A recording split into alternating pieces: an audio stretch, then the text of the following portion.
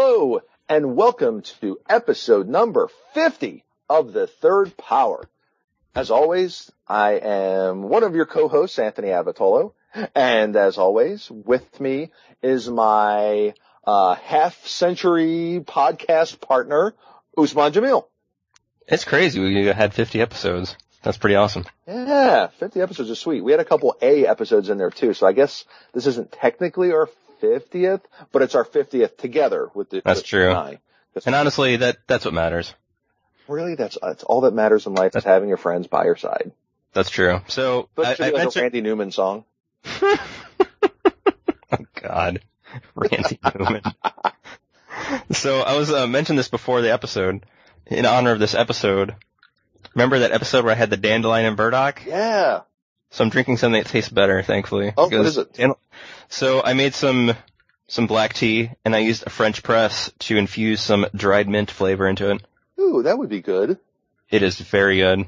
I see that being very good. Mm-hmm.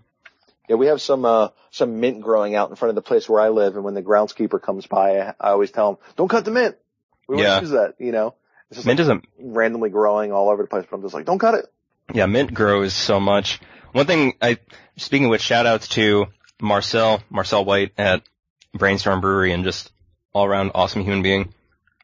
I remember talking to him on Twitter about like a mint jalapeno chutney. And he was like, hey, what's your recipe? I'm like, all right, here you go. And it's like, that's cool. Well, Marcel is also building his own cube as well, so it's very topical that we brought him up. Mm-hmm. Yeah. So he's gotten the hooks in him. So he's looking to build a cube and looking to trade for his cards that he needs, and he's in. Yep. We got him. We got him. Yeah, it's kind of crazy how it gets you. When I first heard about Cube, and then I was really blown away. It was kind of like when discovering metal for the first time. There's so much out there, and it was like, whoa. You mean like metallurgy? Like, oh my God, what is this hard material that's in the ground? What's this molybdenum or whatever? Right, is molybdenum even a metal? I don't even know. So? Sure, that sounds right. Silver. Whoa. Right, like this looks like rock, but not quite rock. It's not quite rock. Nice. So. But yeah, it was kind of like that where I first started cubing. I forget if we talked about this on our pilot episode, and shout outs to things improving a lot since our pilot episode, since it was pretty rough. Yeah, that was a while ago. Yeah, it was. That was Scars. Nice. I was doing Scars of Mirrodin, yeah. But, just, getting into Cube and then just finding out about the format, it definitely gets you. And, there's stuff like Moto Cube, so you can watch streams of it, when people are streaming. But that's more rare nowadays than it was, like in the past client or whatever. But it's definitely interesting to know it now, as opposed to, oh, well, I heard this card is cool. This, Ghostlit Stalker, that's a cool card in the format, and, it obviously isn't, it's trash, but, nice. Now being able to watch streams of it and people knowing more about the format, and it's definitely cool, so, yeah, again, shout outs to Marcel, and if you can, Anthony, you should make some jalapeno mint chutney, because it's amazing. That sounds delightful. I mean, it's mint and jalapeno, I mean. Right, it can't be that bad, right? Yeah, exactly. All right, well, as you guys probably guessed, we are going to be doing our Khans of Tarkir review today. For our episode 50, we're starting off with a new set. Once again, new block, new themes. We have now a wedge multicolor theme, which presents some interesting opportunities as well as some challenges as far as finding cube cards. And we'll certainly get into that as well. But we should certainly start our episode like we start every other episode, and that's with a Cracker Pack. There you go. And you have the Cube Tutor up correctly? I do. I have a Cube Tutor, my current Cube Tutor list. So, it does not contain any of the newest cards, but certainly has everything else in here. That also, for right now, does not include any of my conspiracy cards that I have put in yet, which, quick side note, most of them are awesome. Yeah, actually, at the St. Louis Open, which happened pretty recently, it was my first cube draft with conspiracies. Mm-hmm. And we did a 4-person draft, and I ended up, it was a weird, nearly mono red splashing blue. And I got, what was the double one called? Double Stoke or Double Stroke or something? Mm-hmm. The one that you get to fork a spell. Yeah. So I had several juicy options, like Time Walk and other burn spells, but I chose Fire Blast because 8 damage. Right. It's pretty good. It's a lot of damage. Yeah, for the most part, even the ones that I didn't think originally were going to be very good, that only name one card, are actually still pretty good. Yeah. I was pleasantly surprised at that. The draft constructs themselves, a lot of those are also really fun and really good. And they actually turn out to be, they do add quite a bit of intrigue to the draft. And, a lot of them are pretty high picks too. So yeah, you guys should definitely check those out if you're a booster draft cube type person. So yeah, Cogwork Librarian, I'm quite the fan of. That card is sweet. Sweet. And even the 2/3 Looter, its body isn't embarrassing. Correct. I think on the episode, Hey, why did you not shout out your podcast that you did with, Oh, well, I guess I could say what I guess since you brought it up now. So I'm going to cross promote.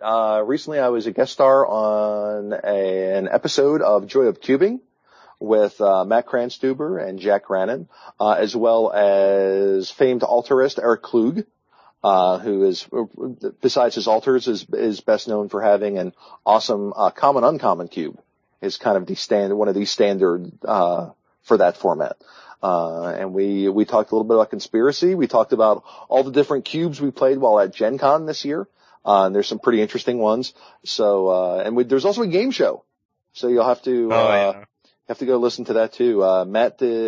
Cranny did a cube related Magic quiz game show. So you guys will have to listen to that one. That was a lot of fun.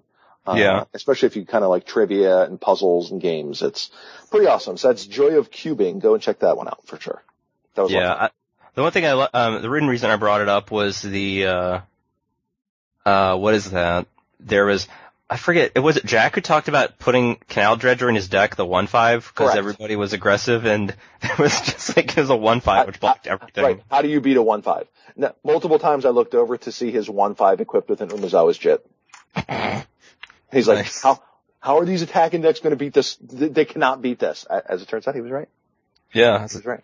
All right. So here we go. So if you'll type, I'll read, since I can't move my fingers on my mouth at the same time. No comments. Card number 1 is Corpse Dance. Oh dear. That's Corpse Dance. Card number 2 is Edric, Spymaster of Trest. Have you heard of the Facebook thing about Grandmaster Flash, by the way? Facebook thing about Grandmaster Flash. So, people using, Facebook, okay. it's like grandmothers and grandfathers are accidentally tagging Grandmaster Flash. Okay. Because they type like grandma, but they accidentally tag Grandmaster Flash. Huh. I have not heard that. Oh, it's, I guess, funny. Card number 3, Liliana of the Veil. There you go. Card number 4 is Step Links. There you go. Yeah, this pack's nice. It's a pack. Card number 5 is Survival of the Fittest. Did I put an extra cell in here? Yeah, I did. Apparently I can't do math. I did 6. 6 by plus 3. 6 times 3 is 15. Wow. Next Good job. card, Soltari Priest. There we go. The old Judas Priest. Mm-hmm. Card number 7, and somewhat topical, Vesuvian Shapeshifter. I thought you were going to say Tropical Island. Oh, no. There you go. Also, coming up right next to it, Willbender. I was just going to say, it's going to be Willbender. Yep, two morphs in the same pack in the set where we got Morph back. There you go. Next card is Overgrown Tomb. There you go. The old Overgrown Tomb. Mm-hmm. Hide Hollow Sculler. Did you have RK Post alter that one? I did not. He had already signed it, I believe. Oh, okay. So, it was not altered, but it was signed. Next is Stomping Ground. Alright. Positioned very carefully on the pack list next to Taiga. So we have the 2 blue morphs next to each other and the 2 red-green duels next to each other. Oh, that actually was a Taiga. Wow. Yeah, actual Taiga. And then a trio of nice ones. A card that I probably like more than most is Hikori Dust Drinker. You hook 'em. Card is with the Hikori. And here, you ready for these last two? These are nice ones. It's gonna be like Batterskull and Jite or something. No, but there is a Stoneforge Mystic. Oh, that's a good one. And what's the last one? Or is this an invitation for me to guess? It is a... I guess I take that as a guess. Do you want to play? Do you want to see how many questions it takes for you to answer it, to guess it correctly? We can play like 20 questions. Yeah, this set sucks. We got time to spare. So let me bring up a little thing here so I can keep track of how many times you miss. All right. So I know the card in my mind. So ask me like yes, no questions and see how long it takes for you to guess what it is. Oh my goodness. Can you flash it back with Snapcaster Mage? Oh no. I'm gonna redo that question. That's a no. Oh my god. Okay, cause Ancestral Vision, like I don't wanna put, like. Sure, fair. Does it trigger Gutter Snipe? No. Okay. I'm gonna type this cause I'm not gonna remember things. No, you have to remember, you can't type them down. What? Ask questions. I'm doomed. We'll see if you die before you get to 20. So it doesn't trigger Gutter Snipe. Correct. Okay. I will only answer yes, no questions. Is it a Wooburg card, meaning like, mono color? So what is your question? That's a question. I'm just phrasing it. Like, is it a Wooburg card? Is it a monocolored card? Yeah, there we go. It's a monocolored card. Yes. It's a monocolor, non-Gutter Snipe. Is it a creature? Yes. Ah, it's a creature. Alright. Does it cost less than 5 mana? No. Cost 5 or more? Alright.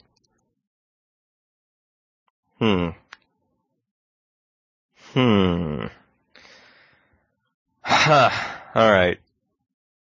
This isn't that hard. I'm overthinking this. I know I'm overthinking this. Everybody's laughing at you right now. I mean, I would be. I am on the inside. You are. You're like, I know the answer. Right. I know the answer to this. Does it cost... I'm just gonna rote do it. Does it cost 5 mana? No. Does it cost 6 mana? No. What? Does it cost 7 mana? Are you in disbelief? Yes, it costs 7 mana. Okay, so it costs 7 mana, and it's a monocolor creature. Does it have a higher toughness than power? Yes. I think I know what it is. Should I guess, or should I keep going? It would count as one of your questions. You can certainly guess if you like. Okay, let's see. Is it Palinchron? No. What? Huh. Okay. Does it have an enter the battlefield trigger? No. No? Jeez. What Wooburg? I really hope people are screaming while they're listening to this what the name of it is.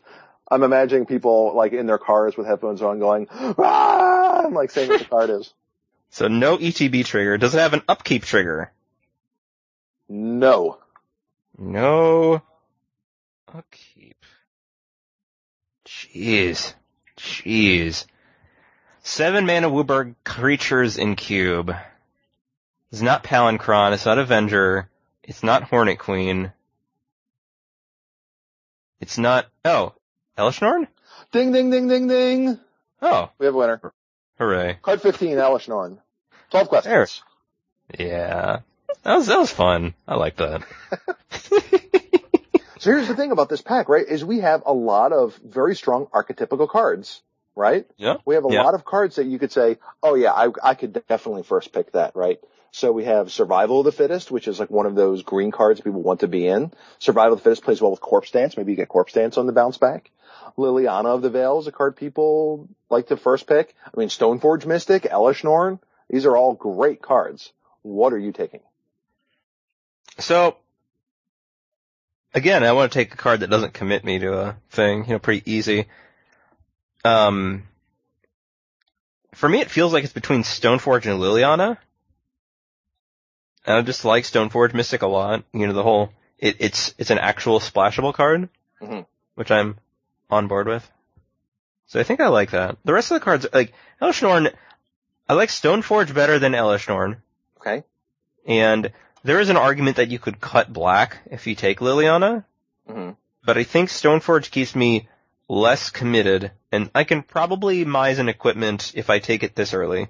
Or just get a package, you know, an aggressive package like a Bone Splitter and a War Gear or something like that. Sure. And depending on, you know, how many people are in the draft, there's a very real possibility that Steplinks and or Hikori will be tabling. Or Soltari Priest. So if you actually wanted to be white aggressive, that's a path that's open to you. That's true. I like it. So, yeah, I mean, I'm taking Stoneforge Mystic. Have you ever seen my Twitter icon? Good Lord. That's true. I have always championed Stoneforge Mystic. I always will champion Stoneforge Mystic. All the tortoises have crossed the finish line at this point. Everybody knows this card's awesome. I remember it was actually in our pilot episode, we talked about how I remember being in doubt about Stoneforge Mystic and was like, you know, Sword of Body and Mind is coming out. I'm going to give this a try. And of course, it's ridiculous. Card's sweet.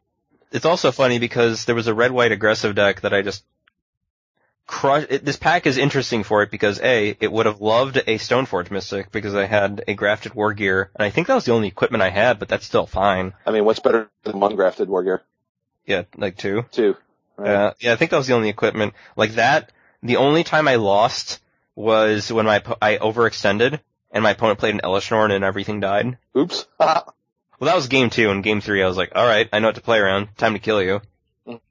And so I did. And it feels like there's something else relevant in there too. Nah, this is just good. And Survival's the first pickable card too, let's be honest. Yeah, that's true. I like Survival. You have Elesh Norn as a reanimation target. You have Corpse Dance as a reanimation, thing to do. So, there's a couple of options there. Obviously, Elesh Norn is not tabling.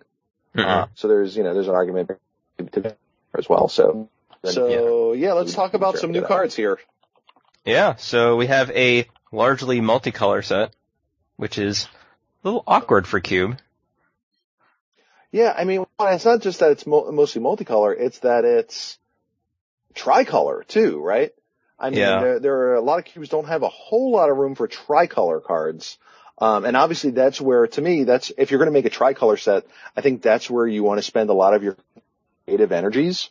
So the tricolor cards are going to be, the most of the focus. They want, if we're making a tricolor set, tricolor cards want to be the ones that are getting all the attention.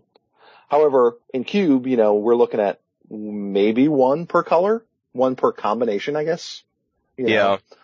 We do have some 2-color cards that we can talk about as well. But for the most part, obviously there are way fewer multicolor cards than there are monocolored cards. I remember in one of my first Cube drafts, it was kind of a little bit after I caught the Cube bug, or I think it may have sparked it, but I remember that it had one of each of the tricolor cards, including wedges, and I just remember those just wheeling all the time, and they just weren't very good. They were just essentially free cards for the 5-color control deck, and even then they were kind of okay. And they just weren't that good, and I remember thinking, man, I don't want to make the same mistake, so I'm just going to cut down on them. I don't run any tricolors right now. I mean, I might, but right now it's just definitely an issue of space, but what I want to do with the sections too. Like, I want to put more artifacts in my cube again, and it's just like, well, is it worth 10 slots or however many slots for giving up artifacts for this? And I'm like, I don't know, probably not. But yeah, that's certainly an issue. And if you're going to be putting tricolor cards, there aren't many. And it's a big part of this set, and unfortunately a very small part of Cube, which is awkward. So, do you want to talk about the WUBRG cards first? So yeah, we can talk about the monocolor cards first, since, there's not a ton, but there are certainly some interesting ones, and I think a couple of pretty hard slam dunks, I think. Yeah. So yeah, let's talk, we'll talk about those first, and then we'll bring up some multicolor stuff. Okay. Do you want to do the old, we can skim over some cards that are meh, like if there's the, like, Einok, Bondkin, the 2/1 with Outlast. All right, so an Outlast is, again, why don't you recap Outlast for us here real quick? All right, let's go to the old image gallery. So Outlast is the Outlast cost, and then tap it. Put a +1/+1 counter on this creature, and the bad part, Outlast only as a sorcery. And Enoch Bondkin is a 1 and a white for a 2/1, Outlast 1 and a white. And each creature you control with a +1/+1 counter on it has first strike. Okay. So this is my feeling about this card. As I look at this card, and it obviously I think is so here's my biggest issue with it. Using the ability only as a sorcery plus having to tap it. Yeah. Is such a dagger. Even if it said only, I don't know, even if it said only on your turn, or only on an opponent's turn, or some combination of not having both sorcery speed and having to tap it. Because basically it makes your creature useless when you Outlast it. Yeah, it puts a lot of the wind out of the sails. It's decent stats, and I think it's kind of a filler card in a lot of cubes, because its stats are mediocre. The idea behind Outlast, I think, is there's always a big struggle to make early creatures more relevant in the late game. Mm-hmm.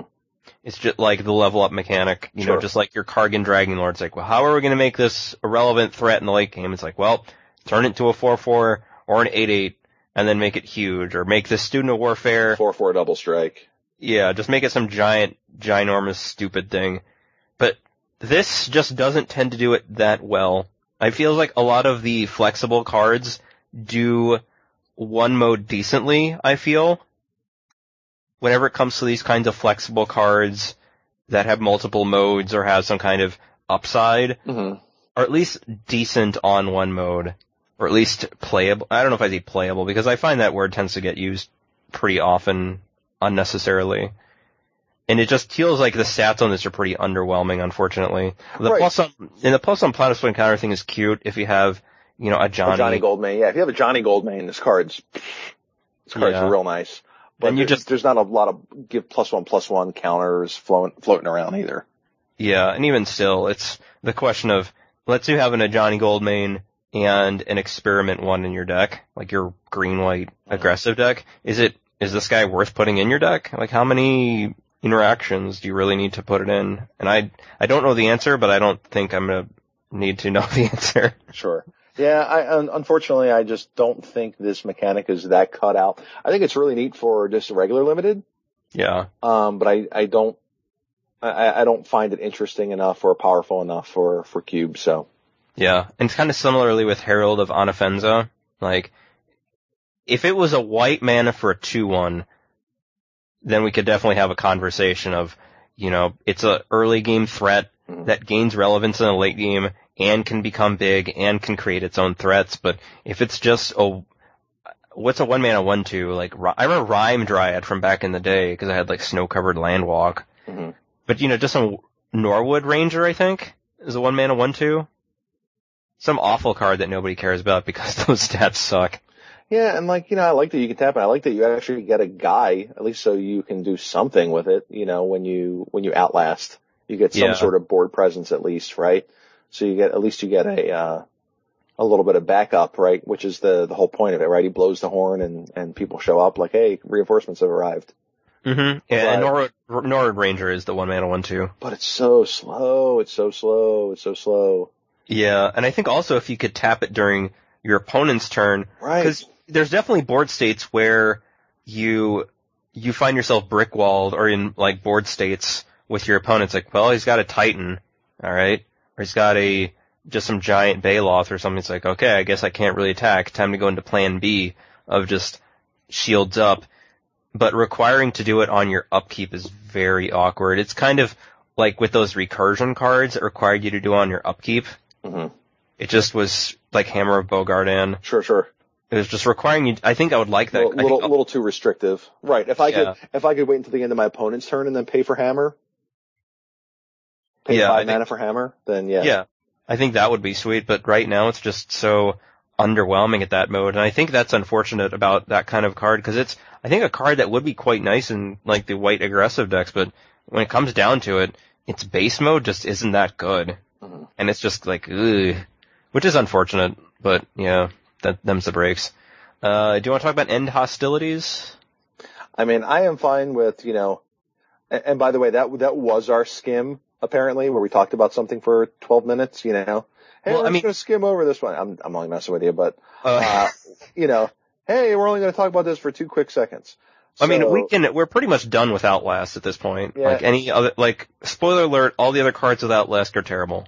Alright, so End Hostilities is the 5 mana Wrath, right? That also gets rid of things that are attached to the creatures. Mm-hmm. Right. Yeah, so just in time to wreck all of if there are any sort of, Bestow. Thank you. I could not think of the word. So, right. So it also gets rid of bestowed creatures. It also gets rid of equipment and auras as well. Yeah. I'm guessing, like, the equipment's the main one. There's a few good bestow creatures for Cube, but not a whole lot. Yeah, equipment's the big one for sure. And, I don't know. I feel like in Cube, most of the time, 4 mana Wrath is where you're at. If you're paying more than that, you better be blowing up a whole lot of stuff. Yeah, and I tend to like Rout a good amount, but that's because you can cast it as an instant. And it's really good with Planeswalkers. Right. Yeah, I feel like this one's close. It's definitely something you can add if you feel you need to. Sure. But, I mean, I'm not in a rush to add this thing. Like, I think it's better than some of the awkward 6 mana Wraths, like, Awkward Command. Right. Yeah, I mean, I still like an Akroma's Vengeance better than this card, for sure. Yeah. Because sometimes you have to blow up everything, and sometimes you just cycle it away. Yeah, sometimes you need to throw that thing out. What else is there? Master of Pearls. I don't know. I thought that card was actually okay when I've been trying it out, but I don't know. It's a little expensive. Sure. More often than not, I'd find myself just hard casting it, which is probably fine. It just, I don't know if it's the feel bad of having to hard cast it as a gray or a grizzly bear or whatever. Sure, but once again, how did your draft turn sideways if you have to play grizzly bear? Yeah.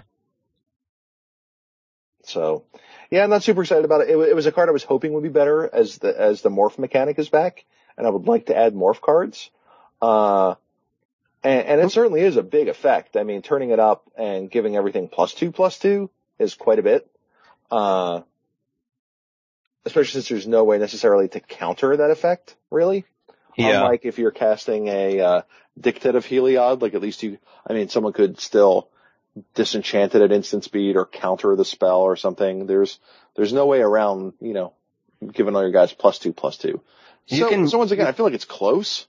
Yeah. There was one time when an opponent, like, he had it in kind of a, for lack of a better term, aggressive mid-range deck. Like, it wasn't a mid-range deck, but it was on the slower end of aggressive deck, but it was still, it was aggressive enough to play this guy. Mm-hmm. And there was a decent number of times I was in a really bad, like, show and tell kind of deck. I was a bad sneak and show deck, let's say that. But there was a time when he unmorphed it, and I was like, alright, kill it, in response to the trigger. Mm-hmm. I was like, okay, that works. But, I don't know.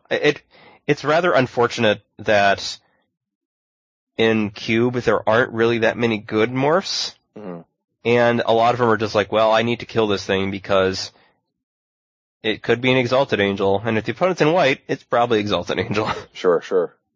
I mean, you could pull the shenanigans if you want to put Whip Quarter in your cube, but it's Whip Quarter. Yeah, I mean, I played Whip Quarter for a while. Okay, so, and we'll get into this more remind me when we get into the multicolor cards to talk about morphs and the kill at first sight nature of them at this point. So, alright, let's talk about the real white card.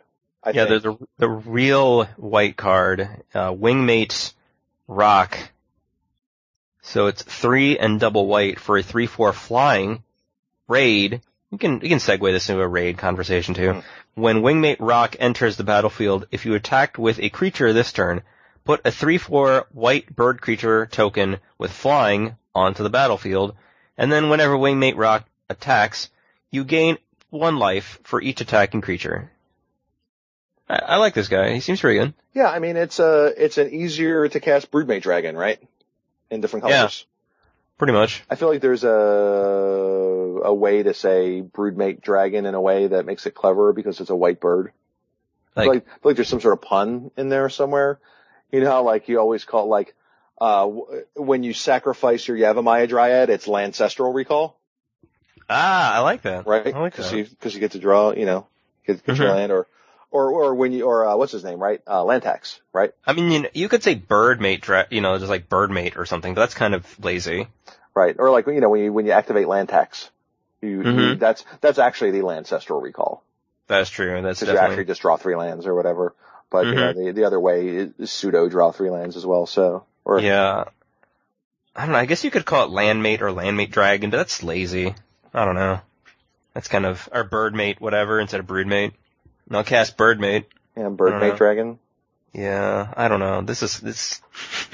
Anyway, that's a lot of time spent on puns. But yeah, like this card seems sweet, right? I think the most difficult part of this is finding out whether or not it's good enough to beat out some of the other cards in these decks. If you're the type of person who just likes to swap like mana costs, it might be a little rough. But I certainly think this is a good home as a top of curve for aggressive decks. Yeah, and I guess 3/4 flyers is not a joke. Yeah. And I think the raid mechanic, especially in aggressive decks, it's very analogous to Bloodthirst, except instead of needing to deal damage to a player, you just need to attack. Right, which is like it's almost the easier version of Bloodthirst in limited formats, right? Yeah, because you just need to attack, even if it's just a chump attack. And I forget if I've talked about this, I think I might have on Twitter, where it feels like Goblin Rabblemaster was kind of a plant for raid. Mm-hmm, right, because you're always attacking. Yeah, even if it's not say they have a 5/5 and you have a Rabblemaster, you're attacking with a 1/1 isn't going to reveal anything. It's like, why is this guy attacking with a 1/1? Does he have a raid card? Yeah, it's like, because he has to. It's like, oh, okay. It's like with, whatever that guy, Tattermunch Maniac or something. It's like, why is he attacking into my 5/5? It's like, because he has to attack. Right. And it kind of feels like that and I think we were talking about this earlier today, where I asked you, how often have you found the, bloodthirsty, Stormblood Berserker? Mm-hmm. Like, how often have you found that guy to be cast, or to get counters based on just burn? And I can't really think of any times. Mostly it's just, attack with this 1/1. Okay, here we go. Now we got a 3/3. Right, attack with this 2/1 or whatever. Right, like, here it comes. Yeah, attack with this idiot. Okay. Like, there was times in Standard where I think it was enabled off of, like, Rift Bolts or something, or Seals of Fire. Oh, yeah. Yeah, Rift Bolt for sure. But most of the time in Cube, it's just a 1-drop, like a Jackal Pup kind of dude, just tutor, 2/1 or something. Right, I mean, sometimes in the late game, you'll get people, like, I've definitely, like, Arc Lightning something, and then, like, cast them afterwards, like, on a later turn. Yeah. Because, I mean, the guy still is hard to block. But yeah, it's mostly, I would say vast majority of the time it's pretty easy to trigger Bloodthirst on that guy. And this guy, I think it's going to be pretty easy to trigger Raid. And I think most guys it's going to be pretty easy to trigger Raid, because I think a lot of the Raid guys are aggressive creatures. So, like you'll find. And I do wonder if this might have more of a home in mid-range decks, like green-white. But even a lot of the times they have mana elves to just throw under the bus if need be. I mean, they're also playing 4/4s for 4. Yeah, that too. I mean, I'll attack with a 4/4 for 4 if it means I'm getting 2 3/4s for 5, right? Yeah. It's not like you're letting your defenses down by attacking with your 4/4. Yeah. If your plan is to then cast this guy afterwards. Mm-hmm. And I think the life gain thing is going to be relevant on some level as well. So I do like this guy. I like him a lot better than when I first saw him. Mm-hmm. I feel like this is a card to make room for. I mean, yeah, this is 6 flying power for 5 mana. I think because Evan Irwin spoiled it and people were like, oh, this is bad. Well, like, they get feel mythic, right? I mean, I guess not, but there's so many cards that just seem like they don't, like, the Phoenix is a mythic too, isn't it? Isn't that Ash Cloud or whatever it's called? Yeah, like as far as I know, that's a mythic. Let me just double check here. Yeah, I'm looking as well, but you will likely beat me to it. Yeah, it's a mythic. Right. So yeah, there's certainly cards that don't feel mythic, but the thing is like this is going to be super dumb and limited if it's not. Oh yeah, yeah, that's gonna be stupid. So it's like, all right, I'm gonna attack with this thing. Oh, he's got Birdmate. Sweet. Because what's good in limited formats? Dragons. Yeah. And I also think, I think people might have been disappointed because they're like, oh, Evan or Win spoiling it, so it's not going to be good. I mean, dude's previewed Desecration Demon, a Johnny Caller of the Pride, Sword of Feast and Famine. Like, he's definitely gotten good spoils before. Yeah, I think that's kind of a strange strategy to use to evaluate cards anyway, but whatever. I don't know. People can be silly. Like, I think people assumed, like Adam Staborski, he's at Mad, like, Commander spoilers, and yet he spoiled Consecrated Sphinx, which is ridiculous. Right. To be fair, also a Commander card. Yeah, also a Commander card. One thing I'm wondering is if I like Rock Guy more or less than Archangel of Thune. Well, it depends. Is Archangel of Thune paper or scissors? Orange.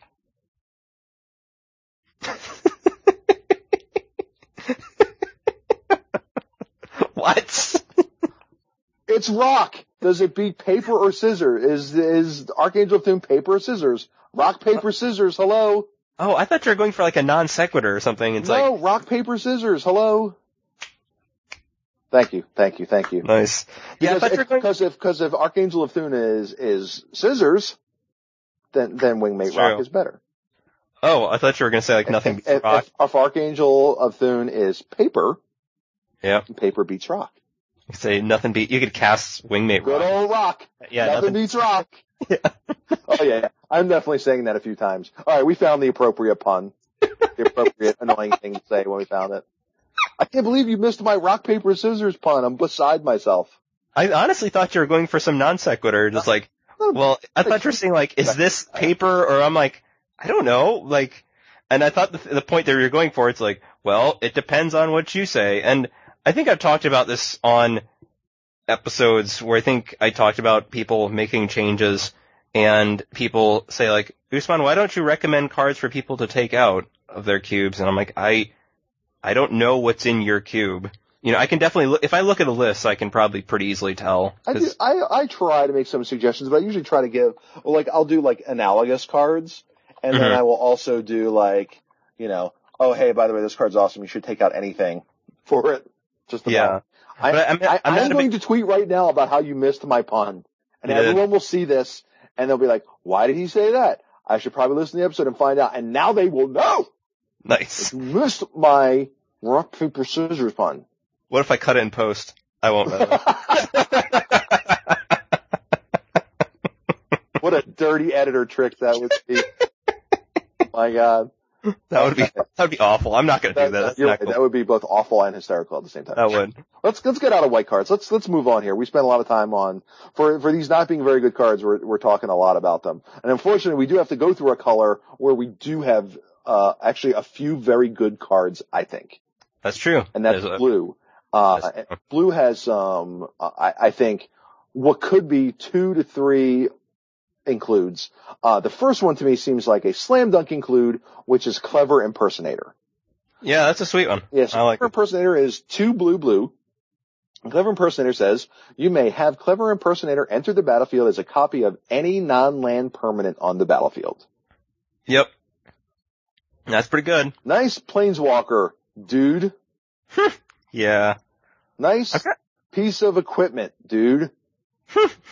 Nice giant idiot, dude. Yeah, nice, nice enchantment, dude. Yeah, and I've been trying to think of range on this guy. Yeah, there's definitely a lot of range on this thing. I would copy I would absolutely copy a, Debtor's Knell. Whoa, that's nice.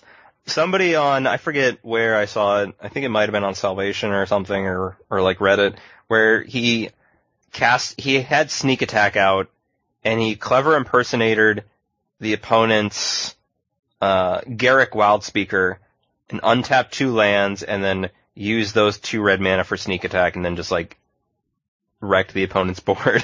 Yeah. And Hedda Garrick. Yeah, I mean, how good is this card with Momentary Blink? Yeah. Wow. I mean, clever and, you could do, think about it. Okay, so,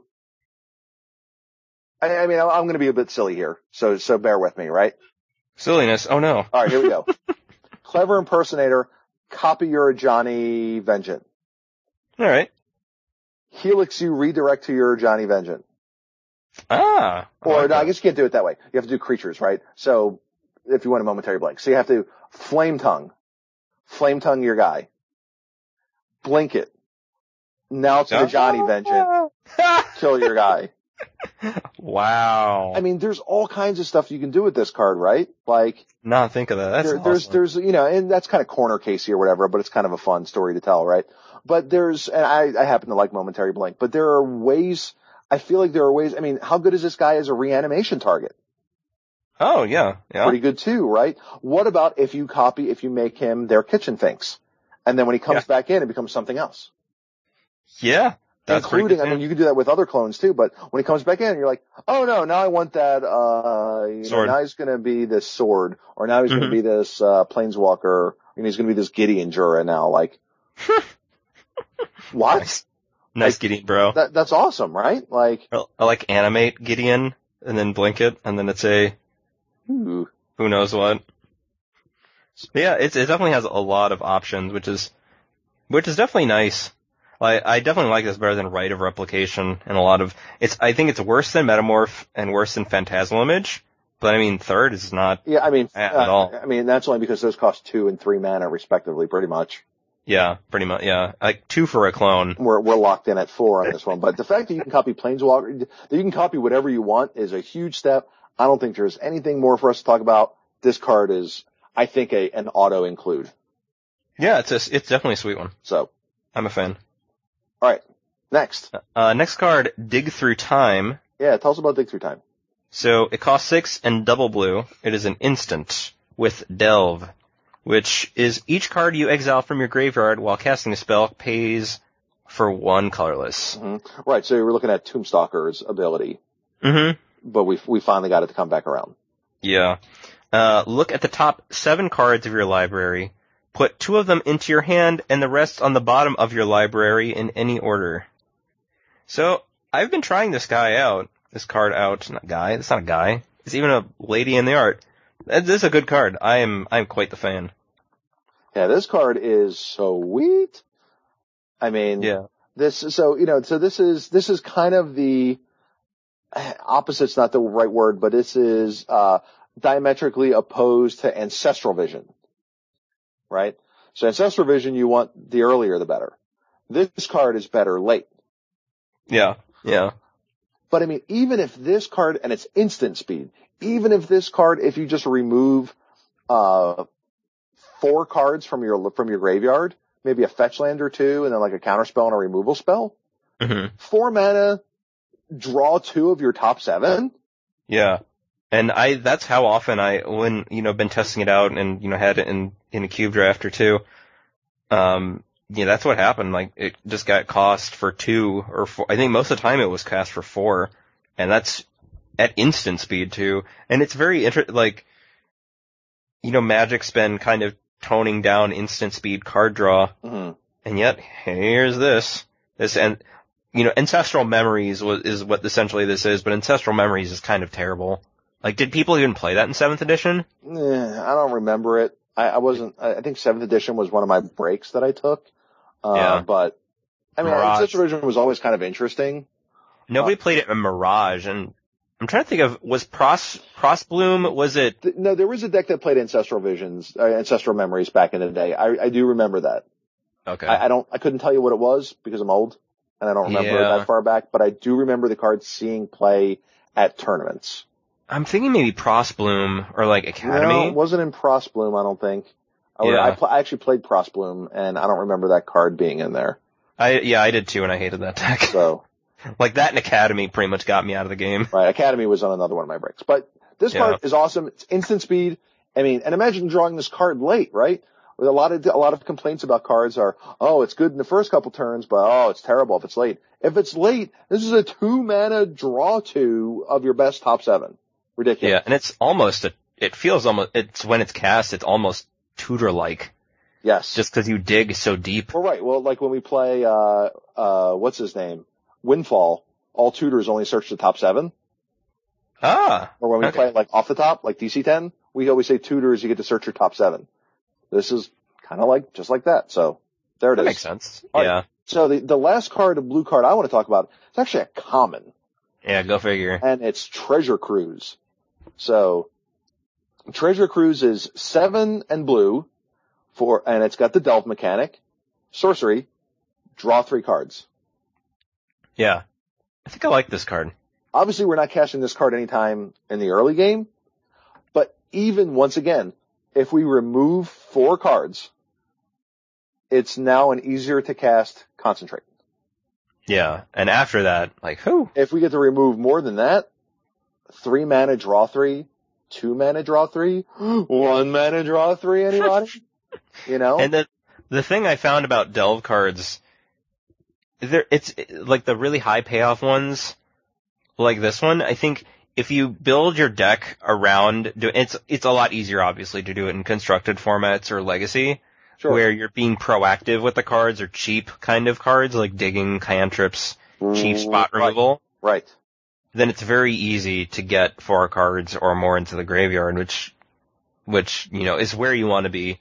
At least through Dig Through Time, like 4 mana is the sweet spot, and after that is just, oh, wow. Yep. Well, for those of you, you know, we often tangentialize, and I like to mix in other aspects of Magic when we talk about it. If you guys want to read a really interesting article about the 2 cards we just talked about, go over to Star City Games and check out Karsten Cotter's Legacy article. Yeah. It basically talks about how absurd the 2 of these cards are going to be in Legacy when you have a format full of fetch lands and cantrips. Mm-hmm. And cheap stuff like Spell Pierces and Dazes. Right. He's just like, these cards are going to be super dangerous for this format. So yeah, if you have an interest in constructed Magic, go check that out. It's actually a really good read and makes me want to test some of his points and see if they're true. Yeah, I haven't tested Treasure Cruise out, but the other one, the Dig Through Time's been very, very good. And it feels like it just, the card selection, it's obviously not Fact or Fiction. Sure. But, you know, Fact or Fiction's ridiculous. Yeah. Fact or Fiction's one of the best, like, 20 blue cards in Cube, and that's like including the power cards or whatever. Like. Yeah. And I think Treasure Cruise still is very, very good. Yeah, obviously Windmill Slam in any non-rare cube. Yeah, for sure. Oh my god. But yeah, like, alright, I'm gonna draw 3. That card's real dumb. Alright, anyway. So 3 blue cards. How rare is it for us to get 3 blue cards out of a set that could be included? Not very often. Pretty crazy, right? Like. Yeah. Alright, let's move on. So, in black, Blood-Soaked Champion, a card I didn't believe when I first read it because it was in Chinese, and I thought there was a translation error, much like with True Name Nemesis. I was like, what? Somebody goofed.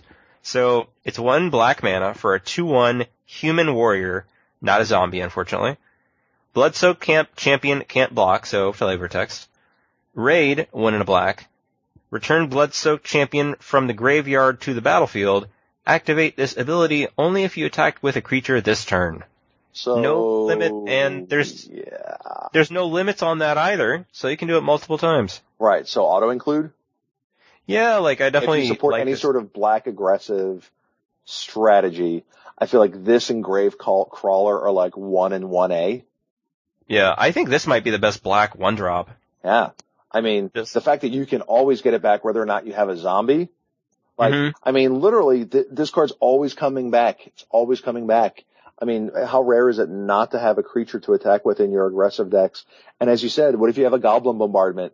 Every 2 mana on your turn turns into 1 damage.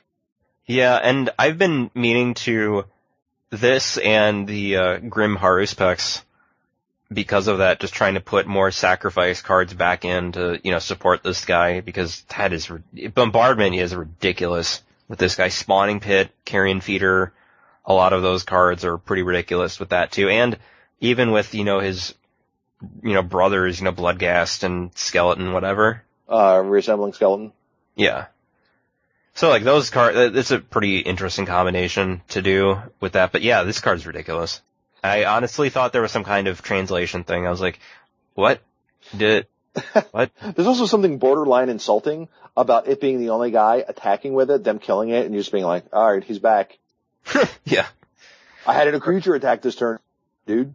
Doesn't say, other creature, it just says creature. So, yeah, like if you're black attacking decks at all, or black sacrifice decks at all, which probably is every cube, this guy's an auto include. This guy's sweet. This guy does seem sweet. Alright, talk about Grim Haruspex, which was the other card that you brought up. Yeah, so it's a 2 and a black for a 3/2 morph black. Whenever another non-token creature you control dies, draw a card. And he's a 3/2, right? Yeah, he's a 3/2. He's not a 2/2. Right, so he's a 3/2 for 3, which isn't completely embarrassing. Mm-hmm. But if you morph him, his morph cost is only 1, so that's good, right? Like, we like cheap morph costs. Mm-hmm. And then, when another creature, when another non-token creature you control dies, draw a card. The only thing is how often is there going to be your other creatures that's dying and not this one? Mm-hmm. Well, I guess you can force weird attacks. I guess that can be a thing. Just like, well, alright, send these guys in. Right. And just like, so you're like morph pre-combat, here they come. Okay, kill them. Alright, blink, draw 3, or whatever. So, although I suppose they could then kill things before, combat, right? So. That's true. If they have it. Or you're like, hey, turn his face up. They're like, oh, sweet, kill it. Alright, now combat damage is good. Mm-hmm. Yeah, so, it's like, oh. I do like this guy, and I do think if you are playing this thing, I mean, holy crap, right? Yeah, definitely a lot of carded, and it's, goes again well with the sacrifice cards too. So, but yeah, I don't know. I like this guy. I think he's pretty sweet. Yeah. There's another card I don't. Him out. I'm sorry, say that again? I'm certainly willing to try him out. Yeah, I think he's pretty sweet. There's one card I don't think we mentioned, like Empty the Pits, which I think is that the speed generator guy? It makes the 2/2s, it's like quad black and double X. Right, so it's XX, black, delve, put X 2/2 black zombie tokens on the creature onto the battlefield tapped. Mm-hmm. Yeah, and I think I've heard, people talking. Right? Say it again? It's an instant, right? Yeah, it's an instant. Yeah, that's sweet. Yeah, I've heard some people, like, Marcel and some other people who've been testing it, and they said it's good and constructed. I think the problem is a card as objectively powerful as what's that guy, Phyrexian Obliterator? Uh-huh. Like, as objectively powerful as that card is, and it's quite good. Mm-hmm. When you think about it, it's just the quad black takes it out of a lot of cubes. Sure. There aren't really many quad mana cards, like Cloud Thresher. I think if that was 3 and 3 green, that card would probably be in Windmill Slam in a lot of cubes. Mm. But like the quad black on that's kind of awkward, which is unfortunate. Dawn Elemental? Yeah, the old Dawn Elemental. Yep. You invoke prejudice with awkward art. Yeah, like, I don't know, I kinda like the idea of this, but quad black is rough. Yeah. And this is a card that does actually feel mythic. Like, yes. That's a mythic. It feels mythic. Sure does. Yeah. I do like this card. I'm just not gonna play it. The quad block's a bit much for me. Although I do like the fact that it's instant. I feel like it's likely better in constructed too, especially entering a format where it's full of fetch lands. And you have a bunch of 2 and 3 color lands coming in too, where the quad black probably not going to be that big a deal. So like we have a standard format where we're going to start getting more cards entering the graveyard in addition to lots of ways to fix mana. Uh-huh. So. Yeah. Yeah, not much else really in black. I guess the 1 and a black 2/1, ETB tapped, and then raid. If you've attacked with a creature, opponent discards a card. I think that's not bad. I mean, it's filler. Like, yeah. I always wanted a Ravenous Rats as a 2/1. Sure. But like, Yeah. Like, shrug. Yeah. I mean, there's also like Murderous Cut too, which I think is better in constructed formats, which is 4 and a black, instant with Delve that's just destroy target creature. Yeah. I mean, there's a lot of, legacy decks were playing, what's the Ghastly Demise, right? Yeah. Yeah. I mean, this is just like a form of Ghastly Demise. Pretty much. I honestly think I'd just rather have, like, a Doomblade or an Ultimate Price or something like that over Murderous Cut. It just feels like the setup, at least with a card like, Dig Through Time, Mm-hmm. if you're putting in the payout, like, if you're getting it with a 4-mana discount, you're getting something huge. Right. You're digging 7 deep and getting 2 cards. For this, you're getting a slightly cheaper removal spell. Sure.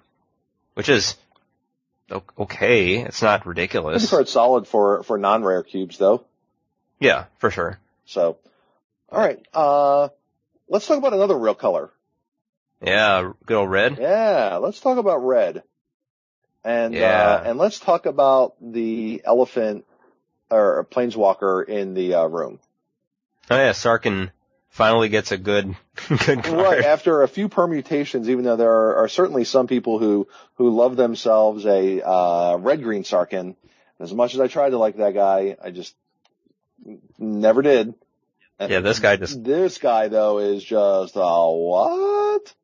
This guy is sweet. So, Sarkhan the Dragon Speaker is 3 red. Starting loyalty is 4. His +1 is until end of turn. He becomes a legendary 4/4. I like that it has to be a legendary. A legendary 4/4 red dragon creature with flying, indestructible, and haste. Mm-hmm. His -3 is Sarkhan the Dragon Speaker deals 4 damage to target creature. So we get to, what's his name? Somebody. Flame Slash. Slash somebody. And his -6 is you get an emblem with, at the beginning of your draw strap, like throat, at the beginning of your draw step, draw 2 additional cards, and at the beginning of your end step, discard your hand. So you get a Grafted Skullcap. I think it's Grafted Skullcap plus, right? Because you draw 2. Grafted Skullclap? Yeah. It's a horrible venereal disease. Oh my god. What about Grafted Skull Clamp? Oh, it's like Skull Clamp. Oh, because you get to draw 2 cards. It's perfect. Yep. Grafted Skull Clamp. Very nice. Very nicely done.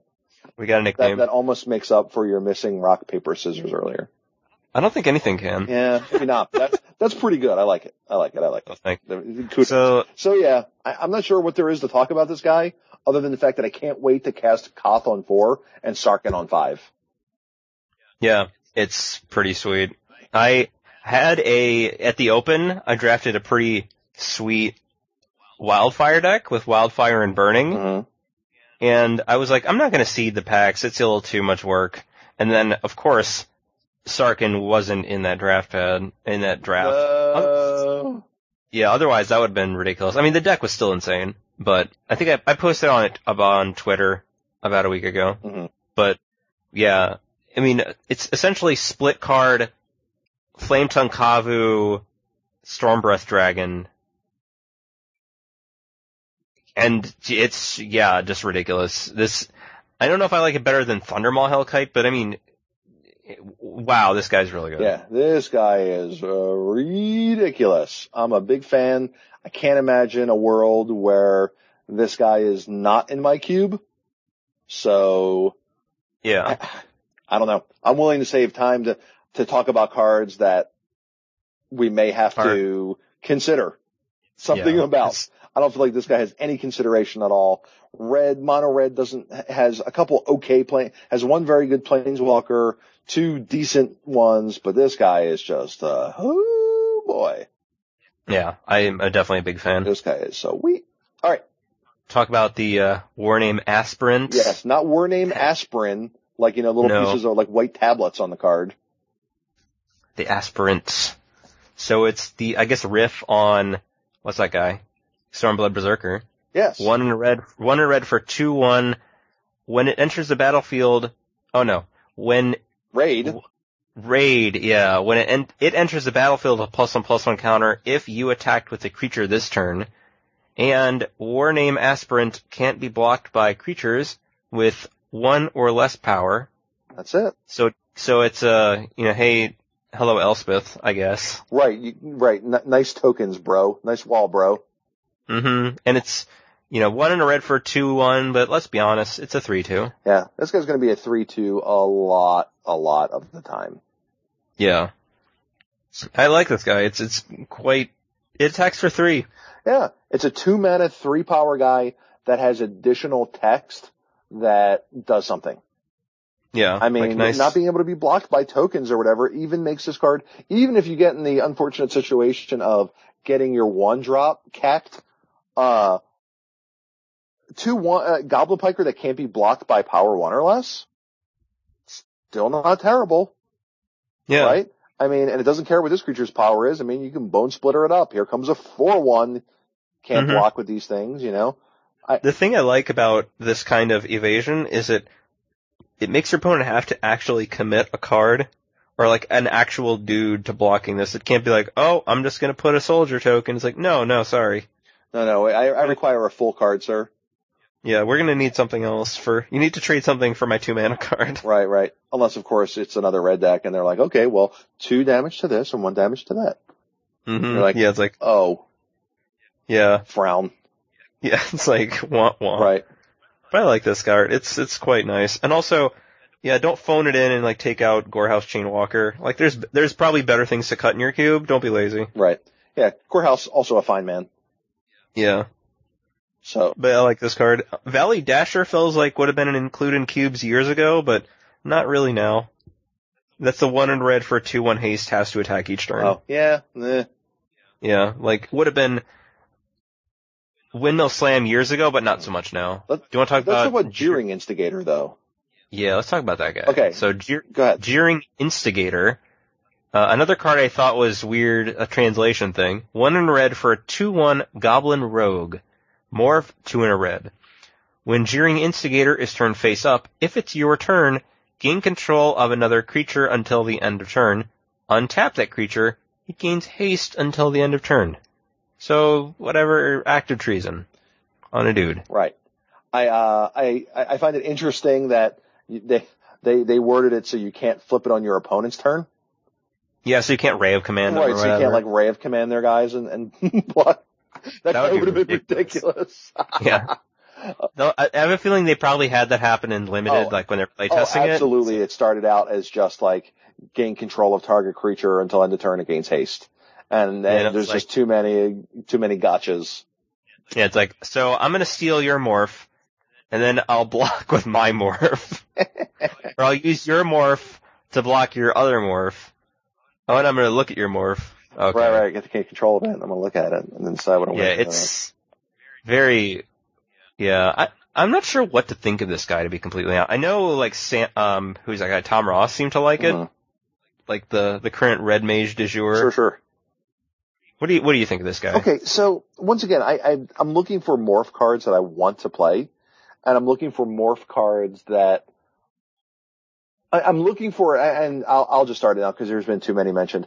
I want more punishable offenses for auto-killing morphs. Huh, I like that. The only real punishable offense morph we have right now is Willbender. Yeah. That if I play him and I have mana up, someone can't just go, oh, kill it. And there's like no drawback. Right? Because at this point right now, all the morphs we have, like, is there any reason not to kill a morph that might be Exalted Angel? That might be the guy that gives people -X/-X. That might be a Vesuvian Shapeshifter. That might be a, 3/2 when it turns face up, destroy target enchantment or artifact. Like, there's all these things that are just like, there's like literally almost no reason for me not to kill it right now. And unfortunately, this guy does not break that mold. Yeah, well, Shapeshifter can fit that, like, based on the removal they have.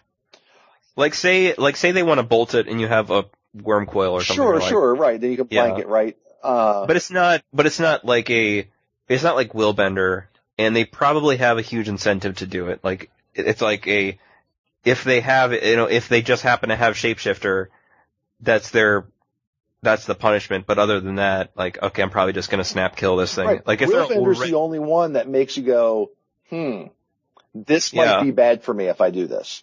And I think that's the reason why Zombie Cutthroat was so good as in that role, because you got to, even with no mana up, you got to flip it and make people waste a card.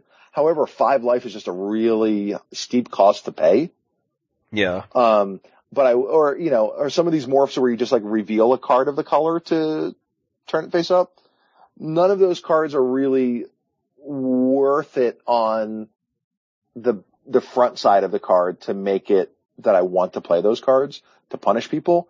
I just want more punishable offenses. I want more ways to not just, I want more people to go, maybe I shouldn't kill that morph because it's going to end badly for me. However, even a Willbender, I mean, at some point, unless it's late game, you have something, and you have command of what's going on. At some point, don't you just have to try to kill it? I mean, you can't stay under its yoke all the time. But if you're in a winning position, you would certainly slow down on casting your spells that target things. Mm-hmm. It's like, I have a Swords of Plowshares, and I have a Titan. Right. Should I get this morph out of the way? And they have blue mana. Yeah. I think I'll just attack instead. Yeah. So, there's certainly things like that. Like, I want to see more cards like that, and I have not seen them yet, so. Which is kind of unfortunate. Like, yeah, and especially in the era of more, like, powerful creatures, too. And I think I saw, I don't know who it was, if it was one of the limited resources guys, but I did see the observation that all of the reveal a card to unmorph it will not win a battle against a face-down morph. Yeah, and I think that, Marshall, when he did that, when he previewed those cards. Right. So, for example, yes, there's a morph that untaps and it doesn't die to a morph, but it doesn't kill it either. So you can't just get people in limited with it. I thought that was an interesting observation. And also that at 4 mana, there's no morphs that outright kill and survive versus another morph too. Right. So unfortunately, there's no Exalted Angel type things going forward, I guess. And since we are unfortunately, but fortunately for us, as cube managers, we're in the business of big, powerful, awesome things. So a good move as far as the morph mechanic goes and how it's handled in limited and constructed play is not necessarily a good move for us to find more cards of this type. Yeah, it's kind of like when the door was closed on 2 mana counter spells. Right. Or like, what's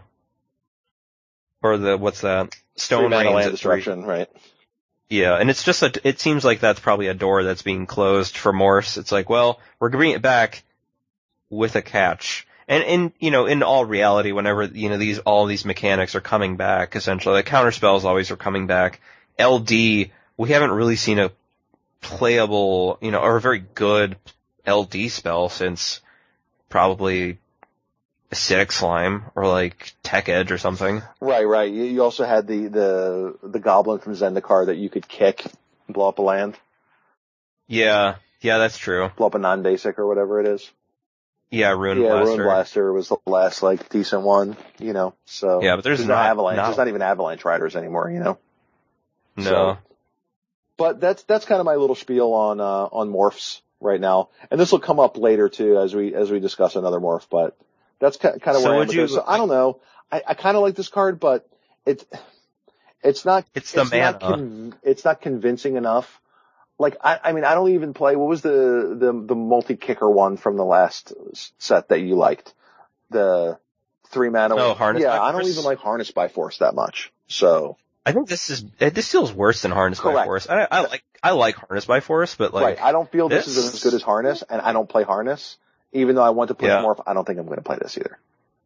Which is kind of unfortunate with these kind of cards is, like, the addition of more Morph cards makes the Morph cards better. Because it adds a little mystery to it, but at the same time, they're just objectively worse. Right. At least, like, this guy is objectively worse than a lot of 3s. And I can kind of get the idea of, just trying to make it a little more, just like a 2 mana 2/1 that you can morph, but it's just a 2 mana 2/1. It's whatever. Right. Alright, well, let's, for now, I mean, is there any other red cards that you want to address? Howl of the Horde is sort of interesting, but it feels, I mean, it's a card that you have to invest multiple cards before you get anything out of it.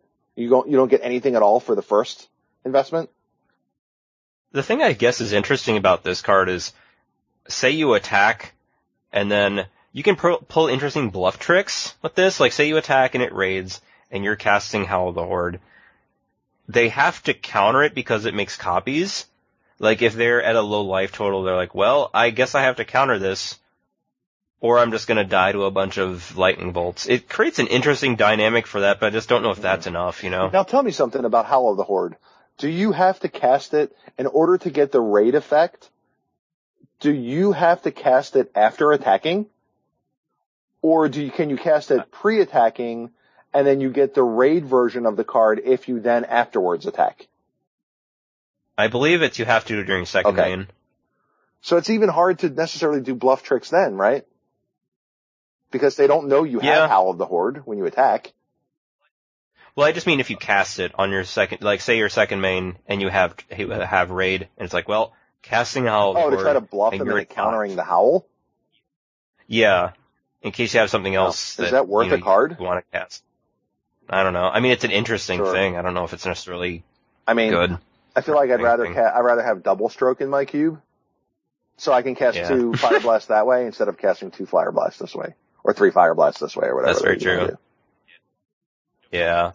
Do you want to talk about the 1/2 with haste prowess? Yeah, I don't like prowess very much in this format. At least it triggers off of all non-creatures and not just instants and sorceries. But I don't know.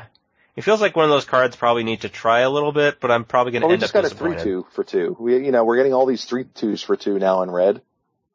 That I don't know if we need a possible 2/3. Do a little bit of work to get a 2/3. Do a lot of work to get a 3/4.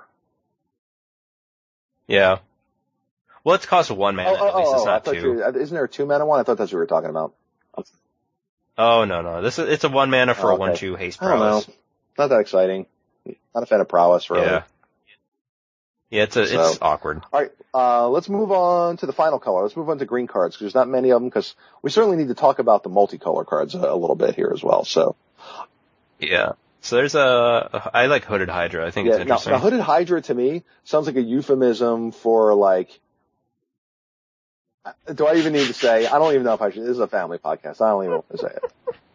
Ask me on Twitter if you want to know what I think it sounds like. But I'm hoping by insinuation that maybe they know what it is. Anyway, so Hooded Hydra it's a morph card, so that's kind of neat, right? So Hooded Hydra, as once I find it, so I don't screw it up. Here it is. Its casting cost is X green, and Hooded Hydra enters the battlefield with X +1/+1 counters on it. We're getting a lot of these Hydra cards now in green, especially.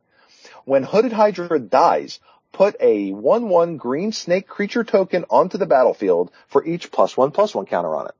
And it has a morph cost of 5. And when you unmorph it, you get to put 5 counters on it. So you get to unmorph it as a 5/5. So you pay your 3 mana plus your 5 mana to get a 5/5. Or you could pay your 7 mana to get a 5/5. Either way, when it dies, you get a bunch of 1/1s. Yeah, you get a bunch of snakes. It's a Nombo with Ophiomancer, because it is a snake and it makes snakes. Yeah, the 2-card Nombo. The artwork for this is kind of disturbing. I don't know, it looks weird. A bunch of cobra heads. I don't know, it's kind of like something out of Nightmares. It's got a bunch of tails, too. It feels like it's Innistrad, almost. The dark, like the spookiness and just this weird Hydra creature. It feels almost Innistrad-y. It kind of reminds me a little of Snake Basket, too. Oh, Snake Basket. I'm pretty sure that card is in like my very first cube.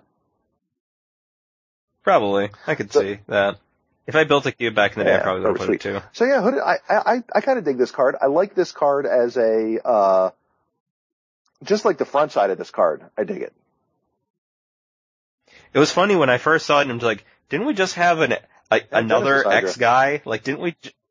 Yeah, I was like, oh, didn't we just see this and we're getting like so many Hydras? Isn't this, what's going on? And then I was like, oh, it morph. Right.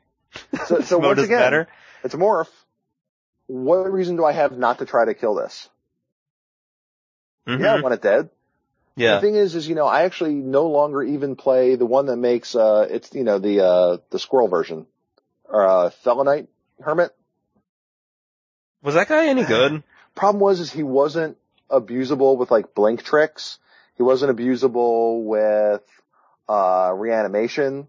Like you couldn't do anything with that. So like literally his only mode that mattered was 3+5 mana.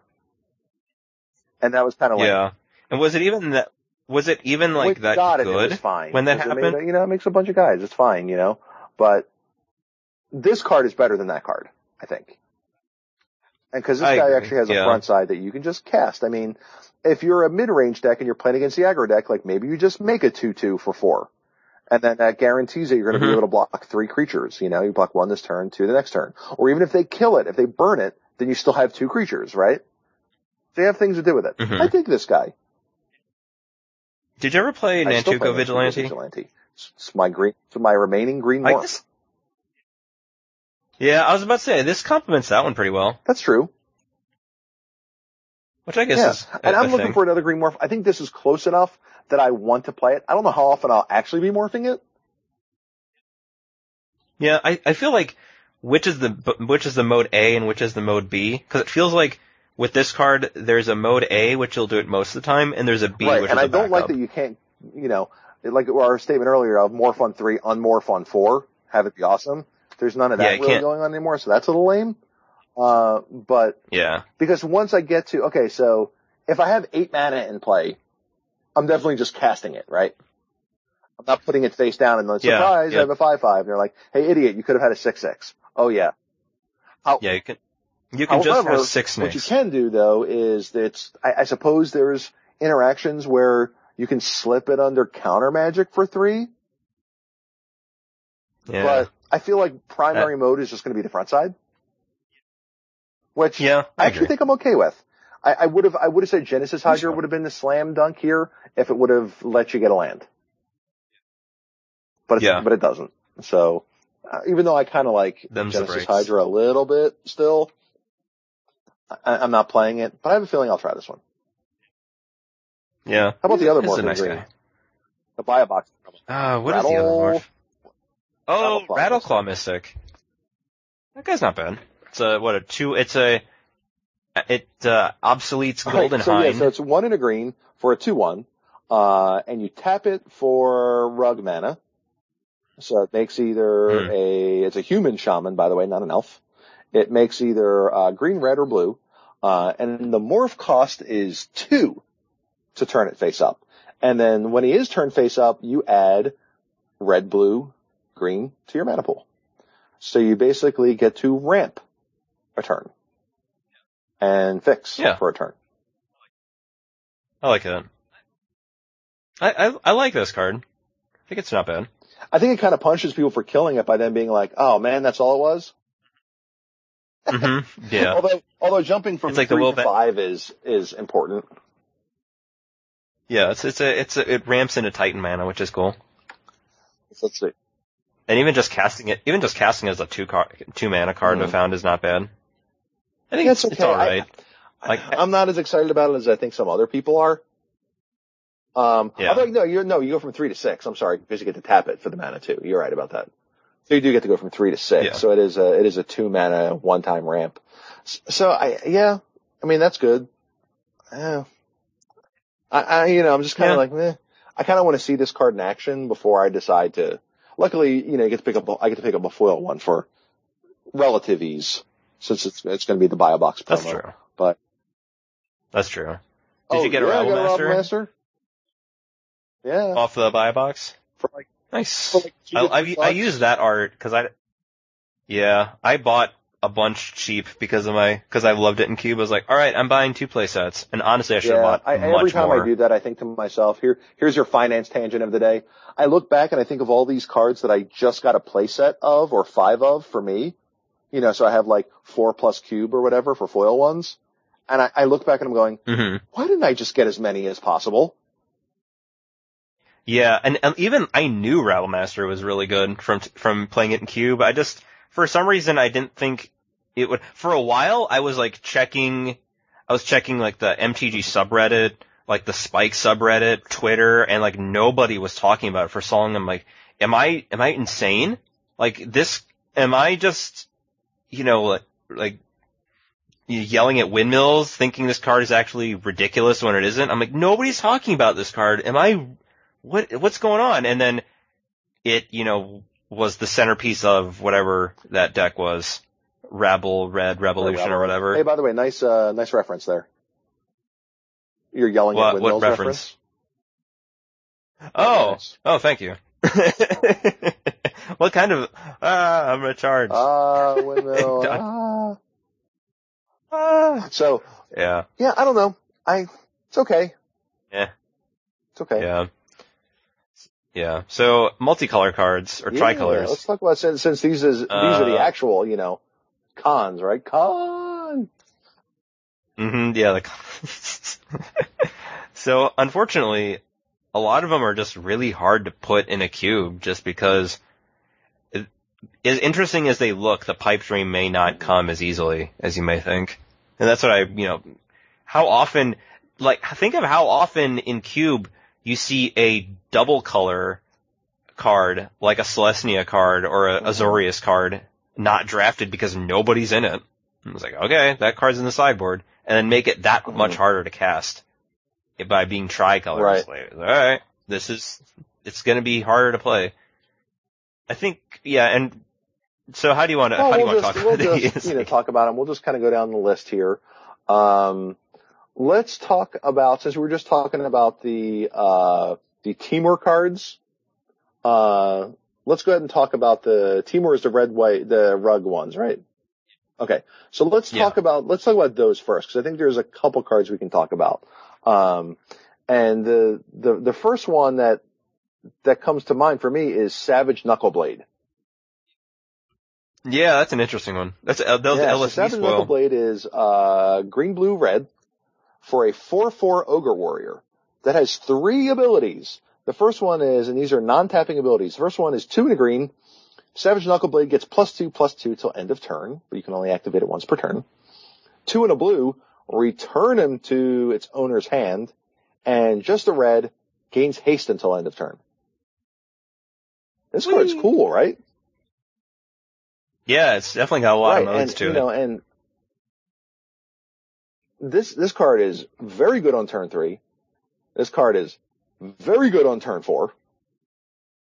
Especially if your 4th mana is another red. Oh yeah. 4/4 haste for 4. Yeah. Sure. Why not?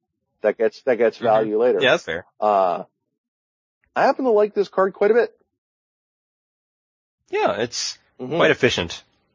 However, I hesitate to say this, but I kind of like to put an umbrella over a lot of, whenever you hear us talk about a 3 mana 3 mana multicolor card, 3-color multicolor card, there's this storm cloud lurking over it, right? Of when are we going to be able to, how often are we going to cast this on turn 3? Especially for the more aggressively minded creatures. So that's just like this pall that hangs over it, right? I mean, how good is the Naya one? The Naya one's just a 5/4 for 3.